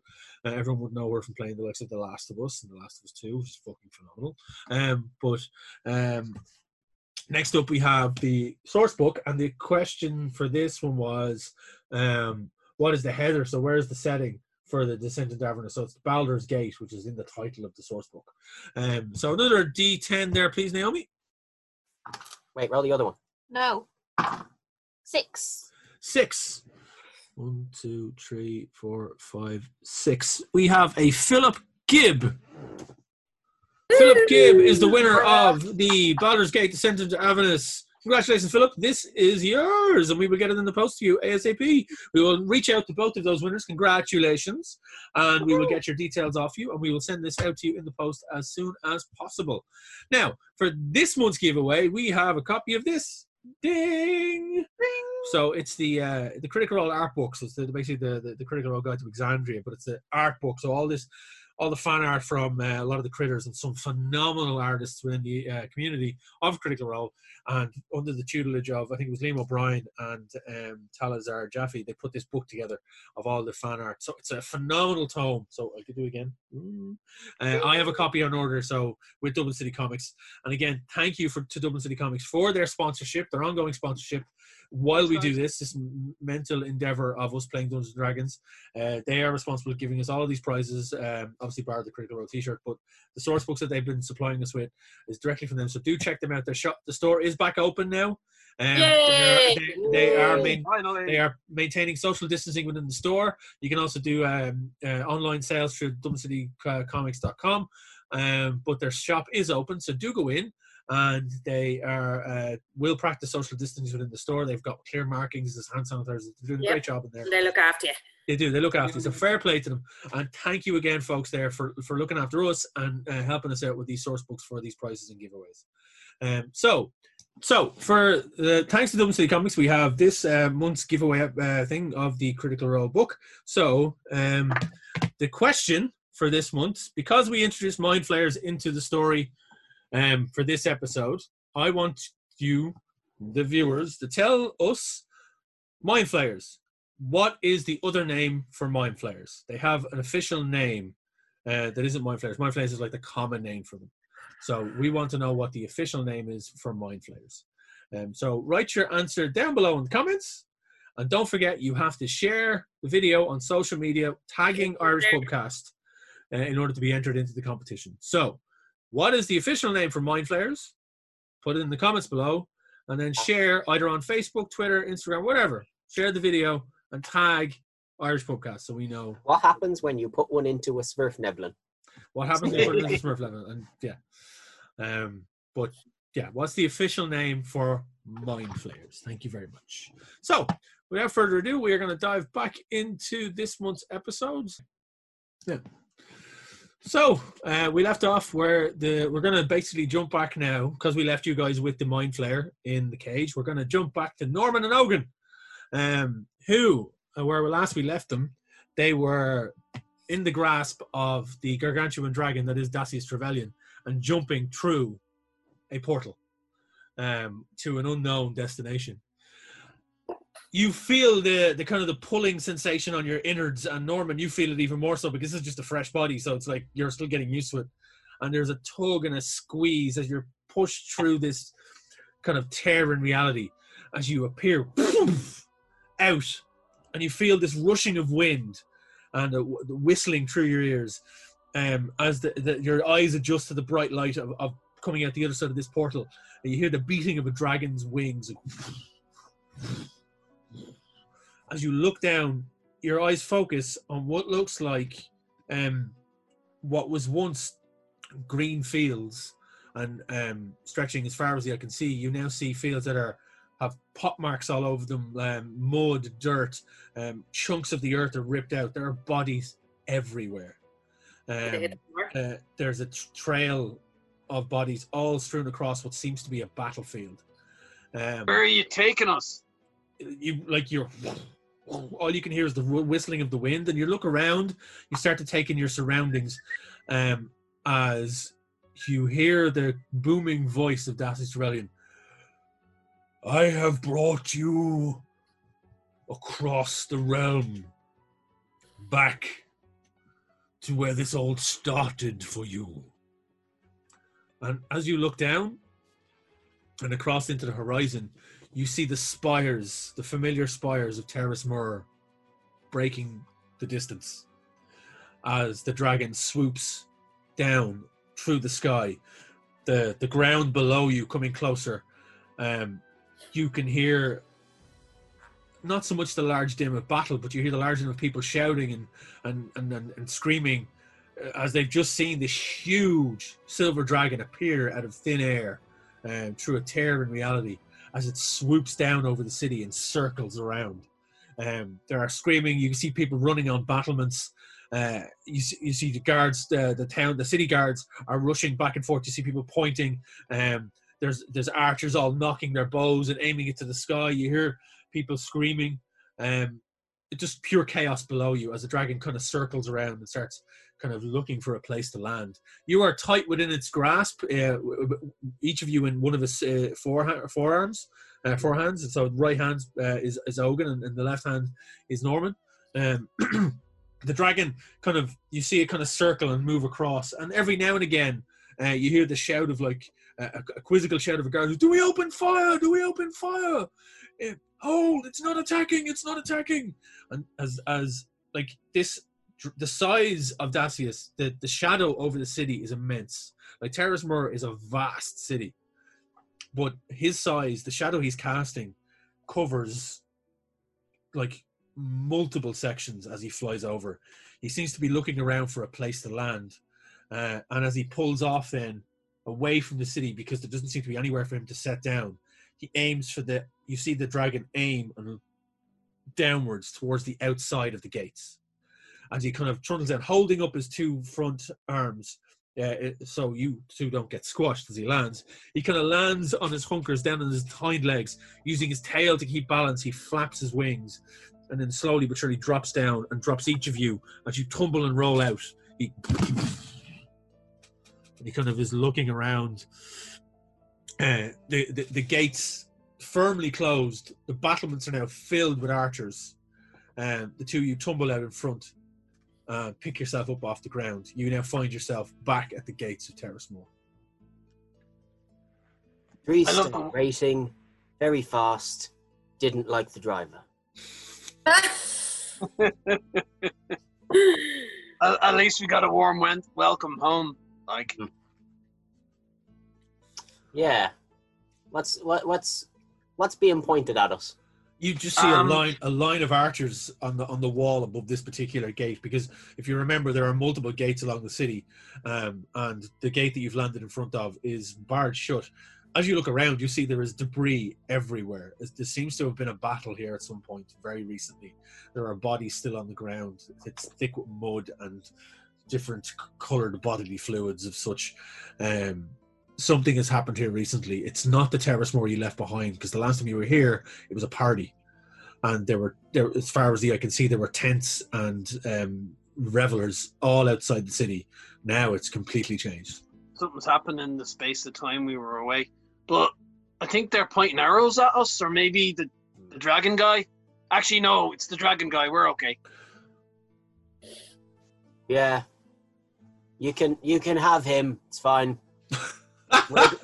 We're good.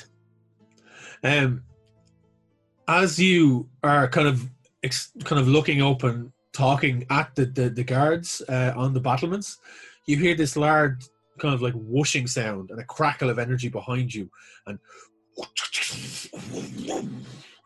this wind kind of comes from behind, seems to kind of stagger you a bit ever so slightly, and you turn, and standing before you is the unassuming form that you are familiar with of Dacius Trevelyan as you first met him. Oh, it's you! Boo! He's a witch! Get him! Shoot him!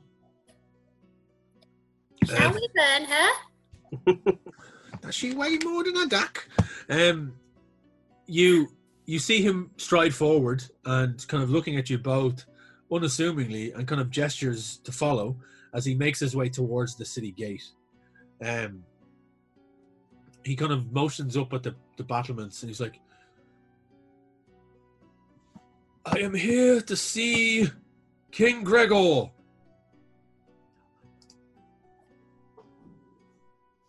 What do the two of you want to do? This seems an awfully roundabout way of getting me home. It is very dramatic. He kind of looks, he's like, I will get you home. This is part of what we need to do in order to get you home. No. He never actually gave you a time. Don't stretch it out. Oh, okay, just to let you know. He kind of turns to you. He's like, and it seems it seems a more stable version of the Dacius that you were used to, because the other versions were more frantic. There was always something about them, like they were basically fractured in some way. So he kind of turns on both, and he's like, we have a task to undertake here that is part of the overall plan to get you back to where you belong. We must undertake this task in order to put the gears in motion to get you back to where you belong. So I must ask you to follow me, and if I need you to step in, please do. I'm good at doing that. I've been doing that a while, so yeah, lead the way.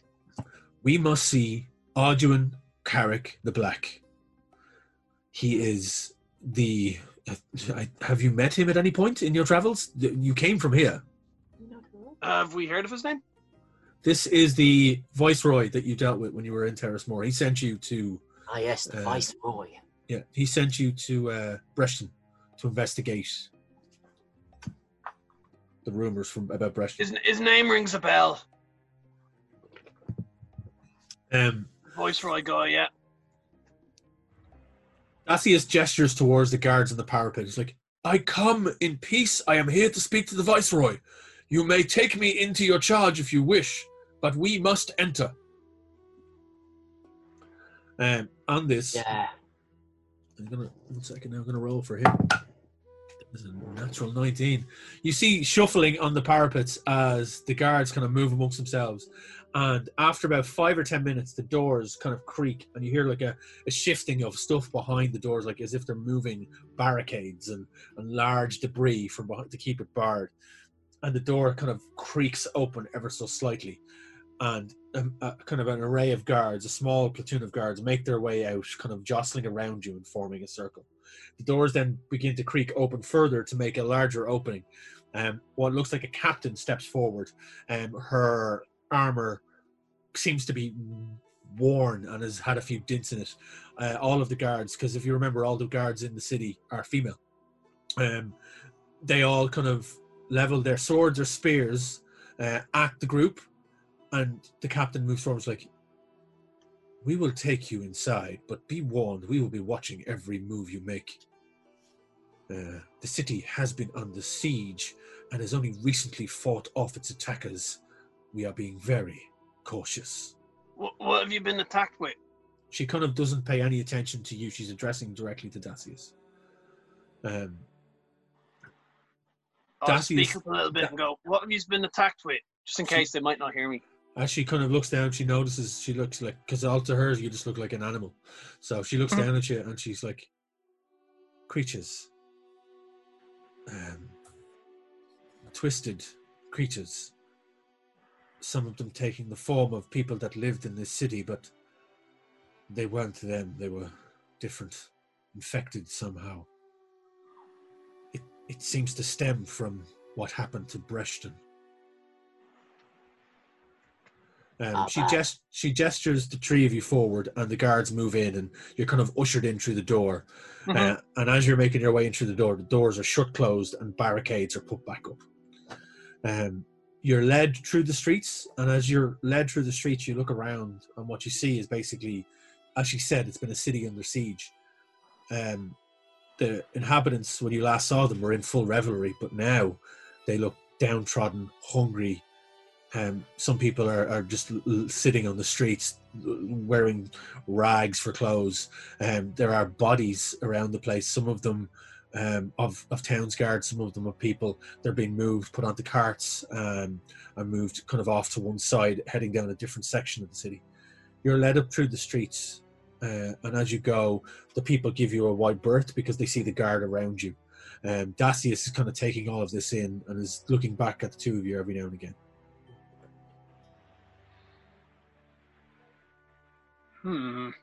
Looks about as nice as I remember. I think there's more dead bodies this time. There are. Not good. Well, in fact, no, this place looks way worse than last time. I'll take your word for it, I suppose. As you're walking along, you're talking amongst yourselves, and you're brought deep into kind of the depths of this part of the city, and up to a building that you recognize, and it's the Viceroy's building that you were at previously, where the banquet was. But again, it looks so different now. Barricades are up around it. There's guards everywhere. The main door is barricaded in. And on either side, the barricade has been moved, but it is kind of leading into like there's kind of like not so much stockades, but there's spikes and large wooden poles jutting out. This is set up as a defensive area, very much a last line of defense. There are people streaming in and out of the building, some looking very important, some carrying large heaps of scrolls, maps, books. There are guards milling back and forth of different levels. You see captains, you see lieutenants, you see everyday town's guard, city's guard. You're brought in through the bustling crowd as they're moving back and forth, and straight through. As you get in, when you last remember this place, it was a banquet hall. Now it looks like a main staging area for war. There are where banquet tables are now cleared off and set up in sections, and you have large clumps of soldiers all been barked at by superior officers who are giving them orders, pointing at large maps on walls, maps that pretty much envelop certain sections of the city. Dacius turns to you and is like, "Has this been like this since I've been gone, or is this recent?" And he's kind of looking at both of you, and he's looking at the guards, for anything for answers. It's like, How long has it been like this? Well, when we were last here, there was a party going on. We had to wear nice clothes. Okay, technically I'm still wearing clothes. Yeah, but yeah, we had to. We went to a party and drank loads of food, and everything was clean. It did go quite badly at the end. Yeah. Yeah. But not this badly, from what I remember. No. Marginally less badly. The guard the captain of the guard kind of looks back at the two of you and kind of as if it's a half recognition on her face, and she's like, "Yes, the banquet that was close to 8 months ago now. At the beginning of all of this." Well, that was 2 of them, wasn't it? And she kind of looks a bit puzzled. It's like, "I don't know where you've been, but things have definitely changed around here." You're brought back up through the entranceway at the back of the where those chairs were, where the viceroy sat during the banquet. The chairs are gone now. It's a straight open through a doorway and into the back of the area. You're brought in to a room that has been completely changed from what the viceroy's office was. And you see this large table, again, filled with maps and scrolls, and on the wall then there's a large map of Terrace Moor. And standing there, kind of looking around and talking to individuals, flanked by the head of the guards, city guards, is that imposing female Goliath that you saw when you first entered the banquet many months ago. You see this imposing character standing quite close to the viceroy, kind of eyeing up the entire room. And as soon as you are all brought in, her attention is drawn straight to you as you enter. You are kind of brought around, and the captain gestures for you to stand back and makes her way up to where the viceroy is standing, kind of looking over maps and pointing and talking to his advisors around him. The head of the guards basically has not taken her eyes off you as soon as you entered. She's just staring three individuals down. The wave. Captain, yeah. Oh, you wave. Okay. Wave. Right, like the captain of the guard. The captain of the guard goes up to the viceroy and explains. But you see the kind of the nod, the bow, and the kind of the click of the heel, and the viceroy kind of looks up, and as she's speaking, he kind of looks over, and his eyes, he can't help but there's a bit of a surprise on his face, and he's taken aback, and he kind of falters a wee bit, and then looks. You see him kind of half look back over his shoulder at the head of the guards, and then kind of nods and waves at the captain of the guards. Looks over at Dacius for a while, for a minute or two, and then looks at both of your faces and kind of is puzzled. He then kind of speaks to two advisors to his right, and they kind of gesture at the rest of them, and they clear the room, leaving the three of you, himself, and the head of the town, the city's guards. He kind of moves forward. He's like, "I'm surprised to see you here, Trevelyan. I'm even more surprised to see these two traitorous bastards with you." What? For the record, you've never seen me before. That's a fair true, point. actually. He hasn't seen the elf before. He only recognizes Ogan. A bit rude. Yeah. I've never even been here. How dare you? I don't know who this individual is. I'll retcon that one, because in my head I'm still thinking Norman. Yeah. Yeah. He looks at the young elf. He's like, "I don't know who this is, but this traitorous little creature."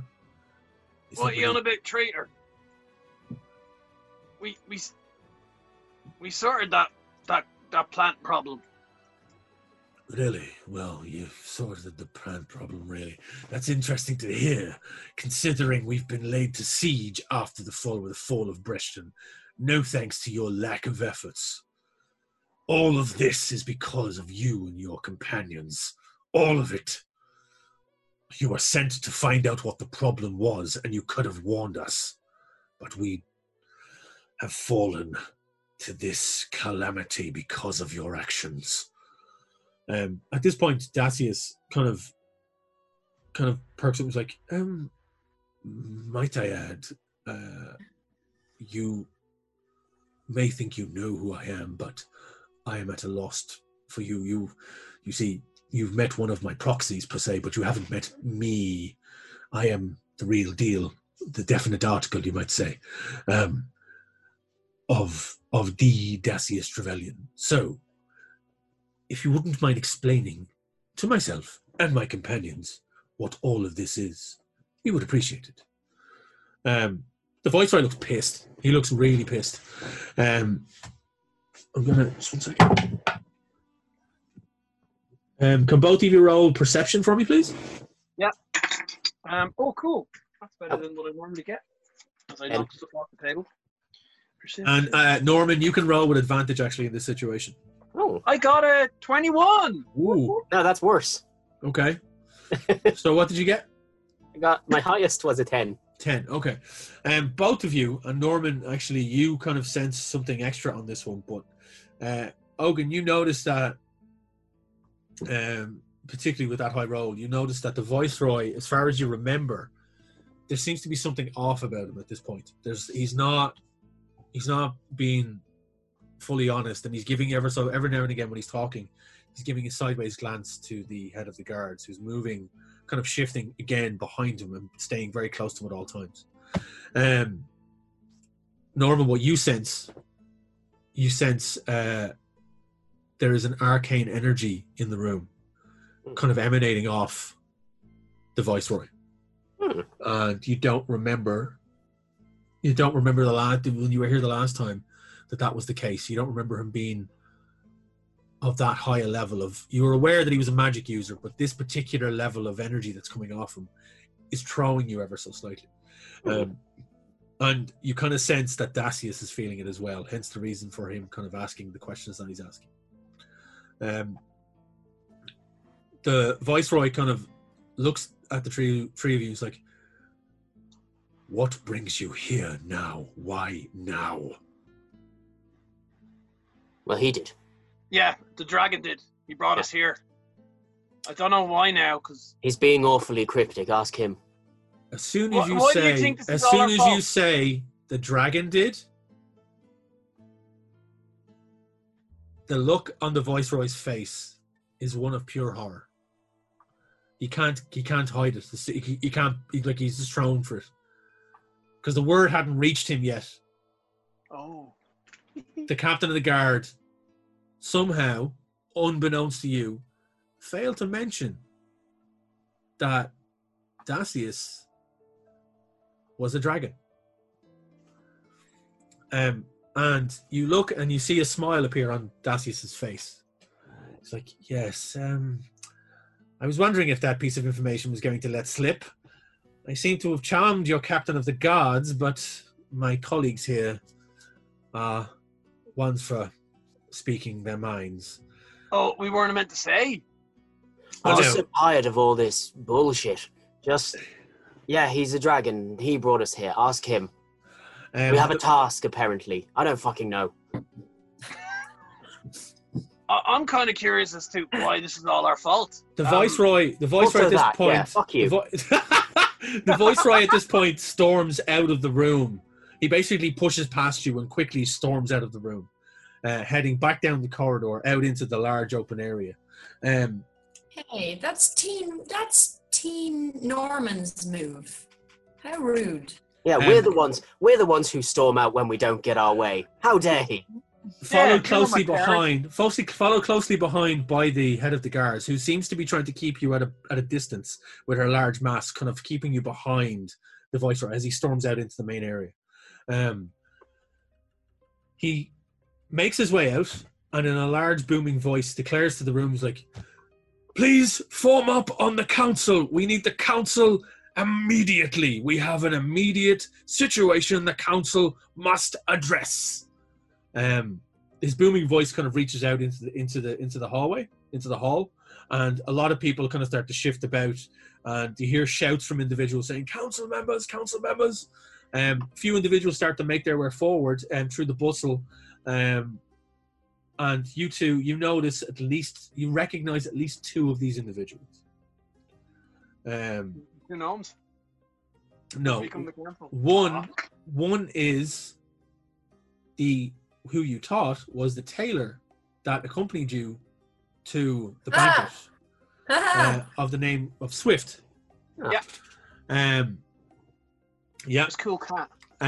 Swift kind of very quickly makes his way through the crowd deftly and appears standing in front of you, followed closely behind the tabaxi female, who you remember as Claw of the Sky, who's the representative from Henrik's point.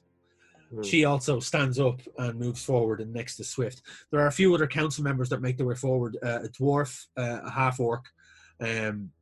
Roll a history check for me for a second, please. Both of you. Okay. See if you remember this. That's done off intelligence. For 20, but not a nat. Okay. History check is done off in intelligence, yes. Ogan has a +0 modifier, so whatever you roll. Yeah, I just got 12. Well, Norman, what did you get? 20. Norman, you recognize the half-orc as being... I'm trying to remember back who accompanied Stinky Talazar to get his pole made. Yeah. Oh, yeah. What's that ogre? But the half-orc is one Thorin Axeblood, who steps forward, his imposing figure, tearing over. Yeah. He seems to be now adorned with heavy armor, and carrying and draped at his side are two large hand axes. He has a long billowing crimson cloak draping off his left side.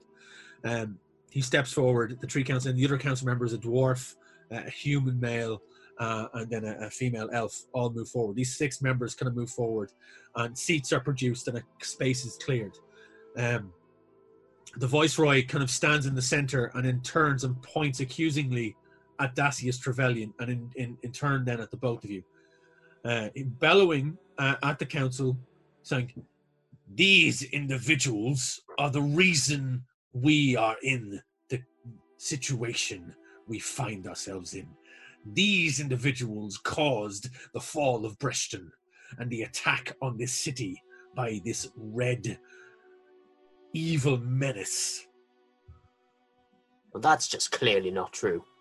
They must stand for their crimes. And it is down to the council to decide their punishment." And we're going to cut back to the other tree. Okay. Now, so you all find yourselves in this tent with a mind flayer, chained and caged. Yeah. You're in bed. Sorry, the two. You're in bed having a kip. Apologies if you went off and had a bit of a sleep. You two find yourself in this tent. Within this cage, you find a mind flayer, who seems to also have this cage with these horrible, wicked-looking barbs that are sticking into their head. Do we recognize a mind flayer when we see it? Yeah, have I ever seen anything like that? You're like, I mean, you can roll a history check to see if you're aware of the stories of mind flayers and the history of them, and see if that's a thing that you know. 12.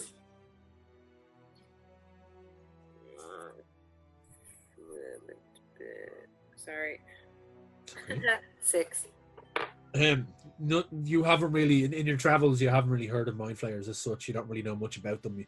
But looking upon this creature now, even in its weakened state, it's a horrible looking thing. It's all tentacles and domed heads, and Abigail kind of circles around the cage, and kind of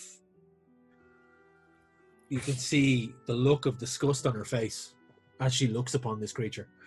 She goes, "This is the creature and its kind that are responsible for bringing us here, as far as I'm aware. But you know where they come from? From what this one has told us under duress, they come from all planes. They live across the different planes of existence. They are They are dwellers on multiple levels of existence, and they feed on everything that lives within those planes, including ourselves. We are, to them, just cattle. They see us nothing more than toys to be played with. They are vile, evil creatures that cannot be trusted. We have held this one here to question it after killing most of its kind within the asylum. But we fear that more arrive through these portals of such that they seem to have embedded throughout the dwelling. What he has told us so far is that they were brought here to create creatures, melding our bodies with these entities from other planes of existence, making us vessels of evil to do the bidding of who knows what. That we have yet to find out. I will continue to question it, but I believe we've come to the end of what we can get out of him. If you have anything you wish to ask, please feel free. Okay, I'm going to turn to the creature and in utter hubris just say, are there more of you coming? He kind of twitches ever so slightly and kind of looks towards Abigail, and he kind of twists in his shackles a bit. He kind of looks back at you, and you can't really tell if there's a puzzled look on his face, but his almond-shaped eyes kind of squint ever so slightly. And you hear like a kind of a whisper. You hear it, but you also feel it in your mind ever so slightly.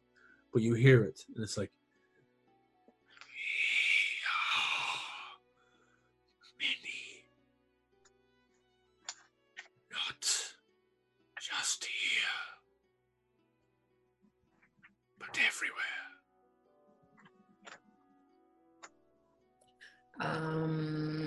You feel like the sense of unease you feel in yourself when you hear his voice. Does he just respond to Kodeen, or does everybody hear his response? You all hear, like, you hear the responses, like it's spoken, like the tentacles kind of flap when you hear the speaking ever so slightly. Yeah. But you hear it as a voice, but you can feel it in your mind as well.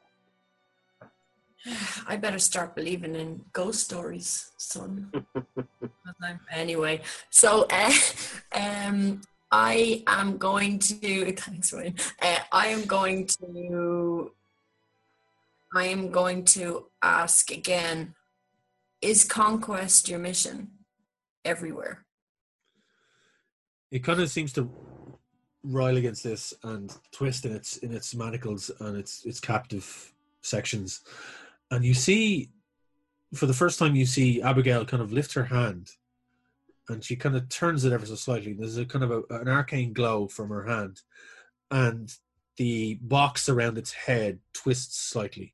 And you see the needles kind of move inwards. And the creature kind of...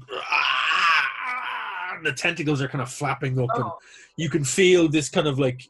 It's like there's like a heaviness in the room emanates from the creature, like a... as this kind of wave of pain emanates out of it. Abigail kind of gets close into the cage. Answer her questions. It kind of twists and turns and looks at Abigail in slight disgust, and then looks over at you and moves forward in the cage. And it's like,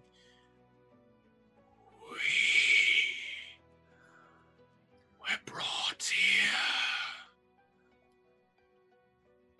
to create.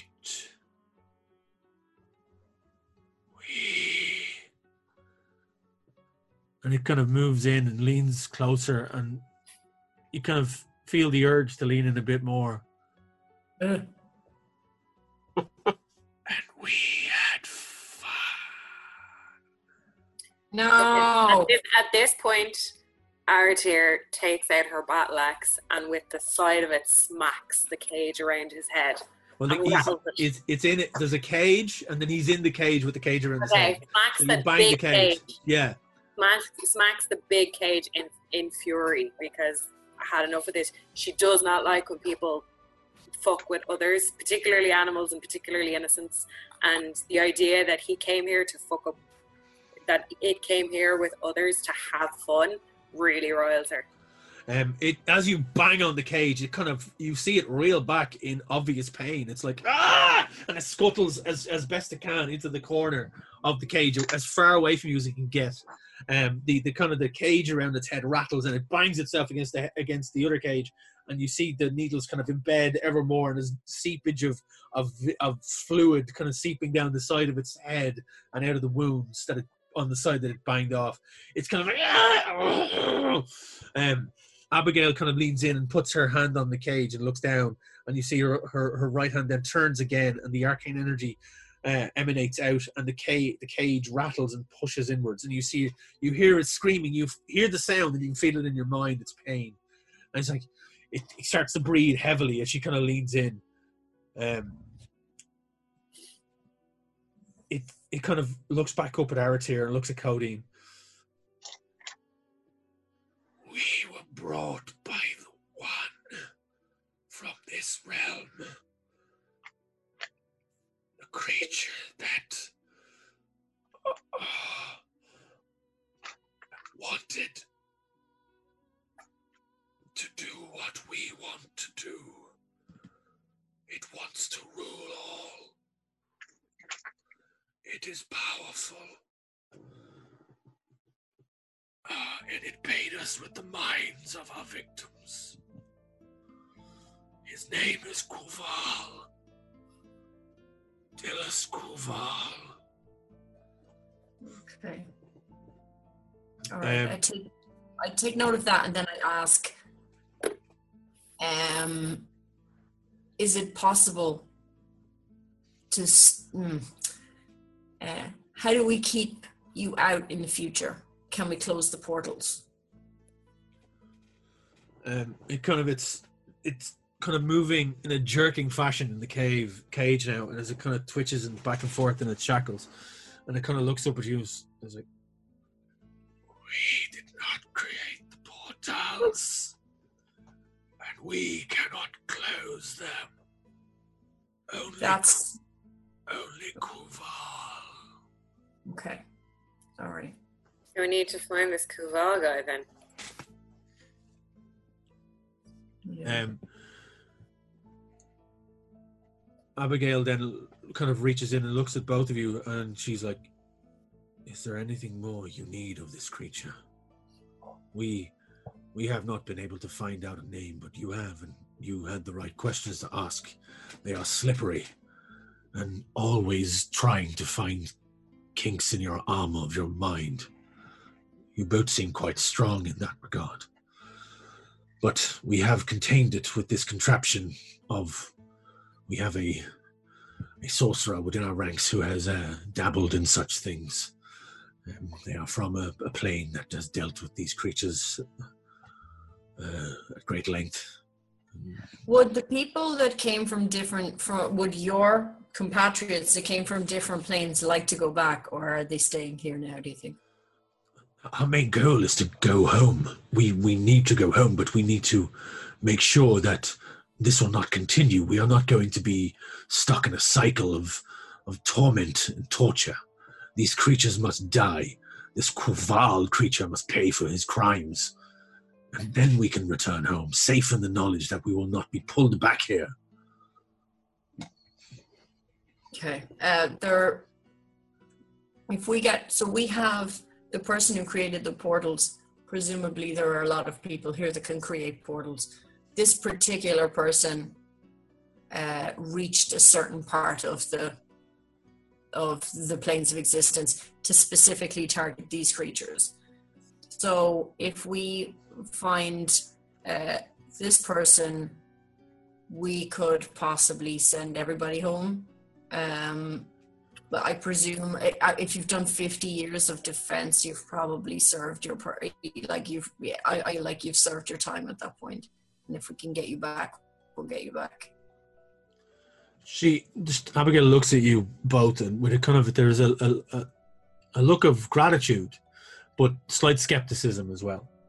It's like, this is a grave undertaking and a huge task and a huge thing to ask of you, but we are willing to help in any way we can.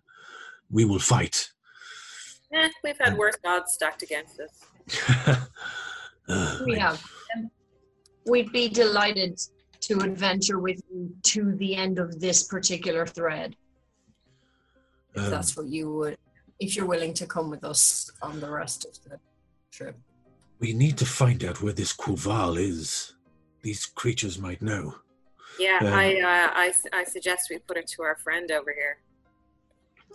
Upon you saying that, she just literally turns and in full force her hand twists into a fist, and you see the creature twist back in pain as the cage just encloses in its head and the needles pierce deeper as it falls back writhing, and you hear in your mind this scream, this high-pitched scream, and as Abigail leans in her full dragonborn vicious state, just screams, "Where is Quval?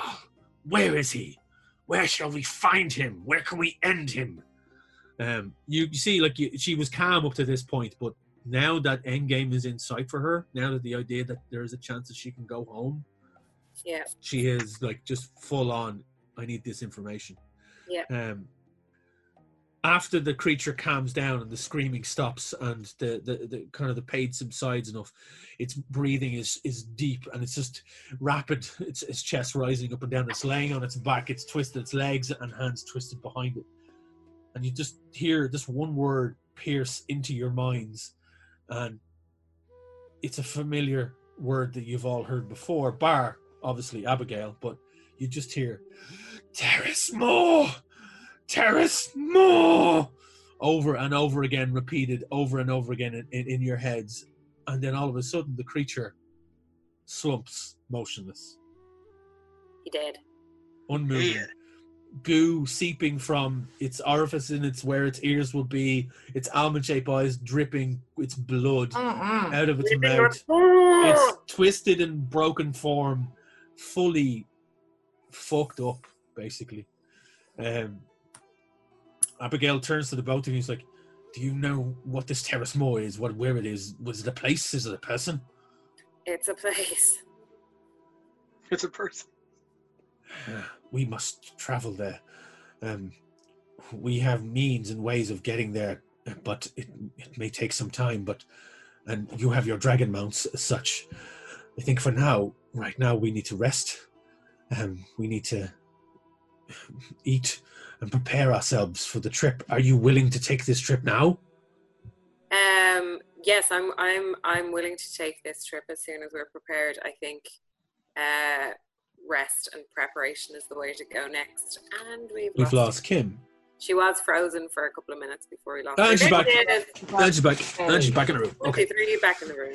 Okay. Now, so you're willing to take the trip. We can rest up. Your colleague, the tiefling, is resting as such. Clearly, he has been through a lot. A dead husband, a dead best friend. It can take its toll. Bless him, poor Loran.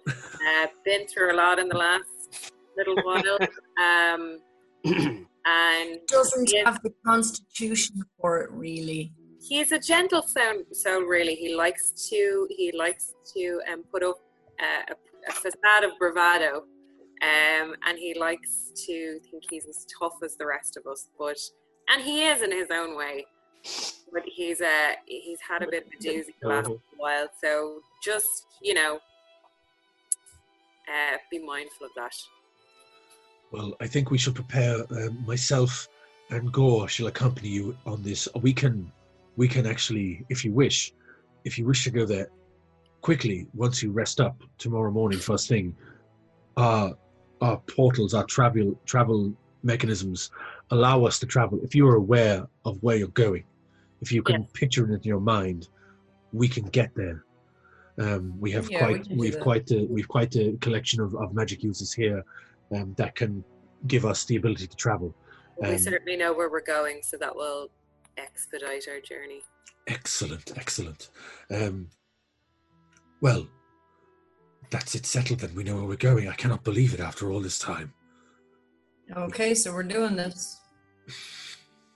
Looks like. You're led back out of the tent. The stench now that's emanating from this mind flayer's dead body is starting to get a bit. He's ripe. He's ready to go. You're led back through the caverns, and you're both given dwellings for the evening, a tent as such, to rest and rest up. Loran is, for reports to come back, Gore then meets you and says, "Oh, your friend, he's having a sleep. He's well rested, I guess." Loran, is there anything else you want to do at this point, or are you definitely resting? Oh, I'm sleeping. Great. Yeah. Just wanted to make sure. Well, I'm pumped out.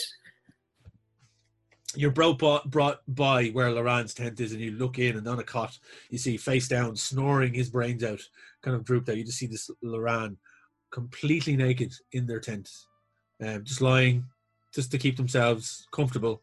Their tiefling butt shining in the cavern light. And Nice. So, you are given your dwellings for the evening, and for the sake of brevity, unless there's something else you folks want to do, you have your rest. A little rest. Grand. And you wake the next morning, and you're met by Gore and Abigail as they stand in kind of the central area of where the group of tents are in this section. They kind of like checked at each other around. Have you joined them at this point? Yeah, I suppose. So Corval was that drow necromancer that we don't know about, that the other guys were told about, right? Exactly, yeah. So you were told the name, but you weren't given any description of him. You just given the name. We just know he's a bad man. Yeah. Oh, there's another there. So Loran has joined you, and I take it everyone wants to fill in Loran on what's going on. Yeah, I'll fill him in. Yes. Okay. Oh, absolutely. I also think Aratir should do it. Yeah, no, I'm good. You're good with what? Not this. You're you're not coming with us to Terrace Moor. Well, no, I'll go to Terrace Moor. I just don't want to partake in the whole, bad guy scenario. Yeah, because we've fought a lot of them, and there's always another one. So when we're done with this one, there's going to be another one, and really, it's getting I'm just a bit tired. So I would actually like to just go back and live a really nice life, not involved with all of this bullshit. Where will you go, though, Loran? You told me that you don't really have anybody anymore. Well, that's true, but I'm very charismatic, so I can make friends pretty easily. This is true, but you're my friend, and I'd miss you if you left. That's very sad, but you can come to visit. I don't know, I'll find Swift. He was alright. You're just together. Waistcoats. He had a nice cat. He probably has a nice house. He has a shop. He's probably doing well for himself. I could be a housewife. It'd be nice. Okay, so you're willing to travel with us, but when we get to Terrace Moor, you want to part ways? Yeah. Not permanently with you. Permanently with Kodeen for sure. But Oh, big time. I fucking hate Kodeen. This is all within earshot of it. Like you're literally all the five of you are all kind of standing in a circle, and Abigail and Gore are kind of just looking at each other while this is happening. Going, I thought it was a thief that stabbed people in the back. Oh, I've been very upfront about my. I know, I'm joking. Yeah. So Abigail's like, okay, so we're all going to this Terrace Moor place then, yes? Yes, that's it. Excellent. Okay, and your emotionally compromised friend may not be traveling further than that with us. Okay, that's fine. Not emotionally compromised. That's a bit harsh. I'm actually dealing with everything quite well, considering. Well, I'd be emotionally compromised if I lost my husband and my best friend all within the same yes, weekend. but we've been divorced for like years. Oh, okay. Well, I don't remember divorcing you. Through the ether, you just hear this voice.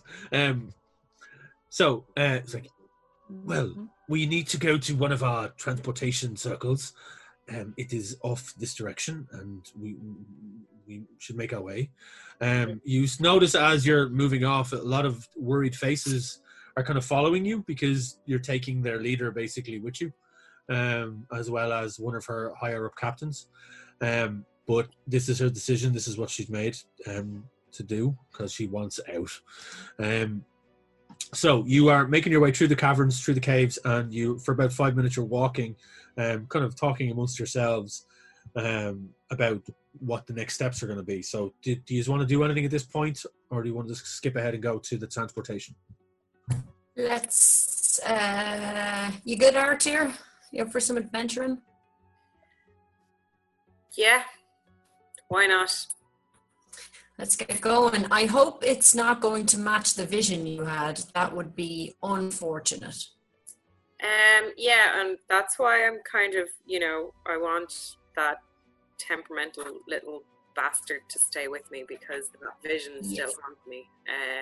And I've kind of grown accustomed to you guys. Cool. Well, when you're visualizing Terrace Moor to get us there, please don't visualize the one that you saw in your trance. No, I'm going to focus on the one we left behind. Yes, preferably with a party. Yeah, that was a good party, man. That banquet was pretty fun. It was fucking lit. And you looked spectacular. I still do. Yeah, I'm a little bit grubbier than we were that day. No, you're always beautiful. Oh, Aww. Yeah. So I already checked. I went over to the goblin with all the daggers to ask him if he's on Bumble, so I can send him Aratir's way. We'll see what happens there. D&D version of Bumble. So Rumble. Yes. So you are, as you're talking, you make your way through the corridors, and you end up in another familiar circular area. With on the ground, you see this large kind of intricate diagram, crisscross lines and script, all basically written out on the floor. You notice that there are 3 individuals kind of surrounding it outside of it, and they're all cloaked in the familiar look of garb of the lost, all wearing their brooch. And they kind of, the main one gestures for you all to kind of take your place in the center of the circle. And it's a female elf, and her wispy voice kind of reaches you from across the cavern. It's like, now, for this to work, I need all of you to try and picture this place in your mind. If you've been there before, picture what you remember. And hopefully, we will be able to get you there in one piece. So for this, I need... No, we don't all have a D100. You can roll 2d10s. Yeah, so if everyone... That's what I'm saying. If everyone rolls 2d10s... Okay. Yeah. 21. Okay. 44. 44. Jill. I did that arseways. Hang on.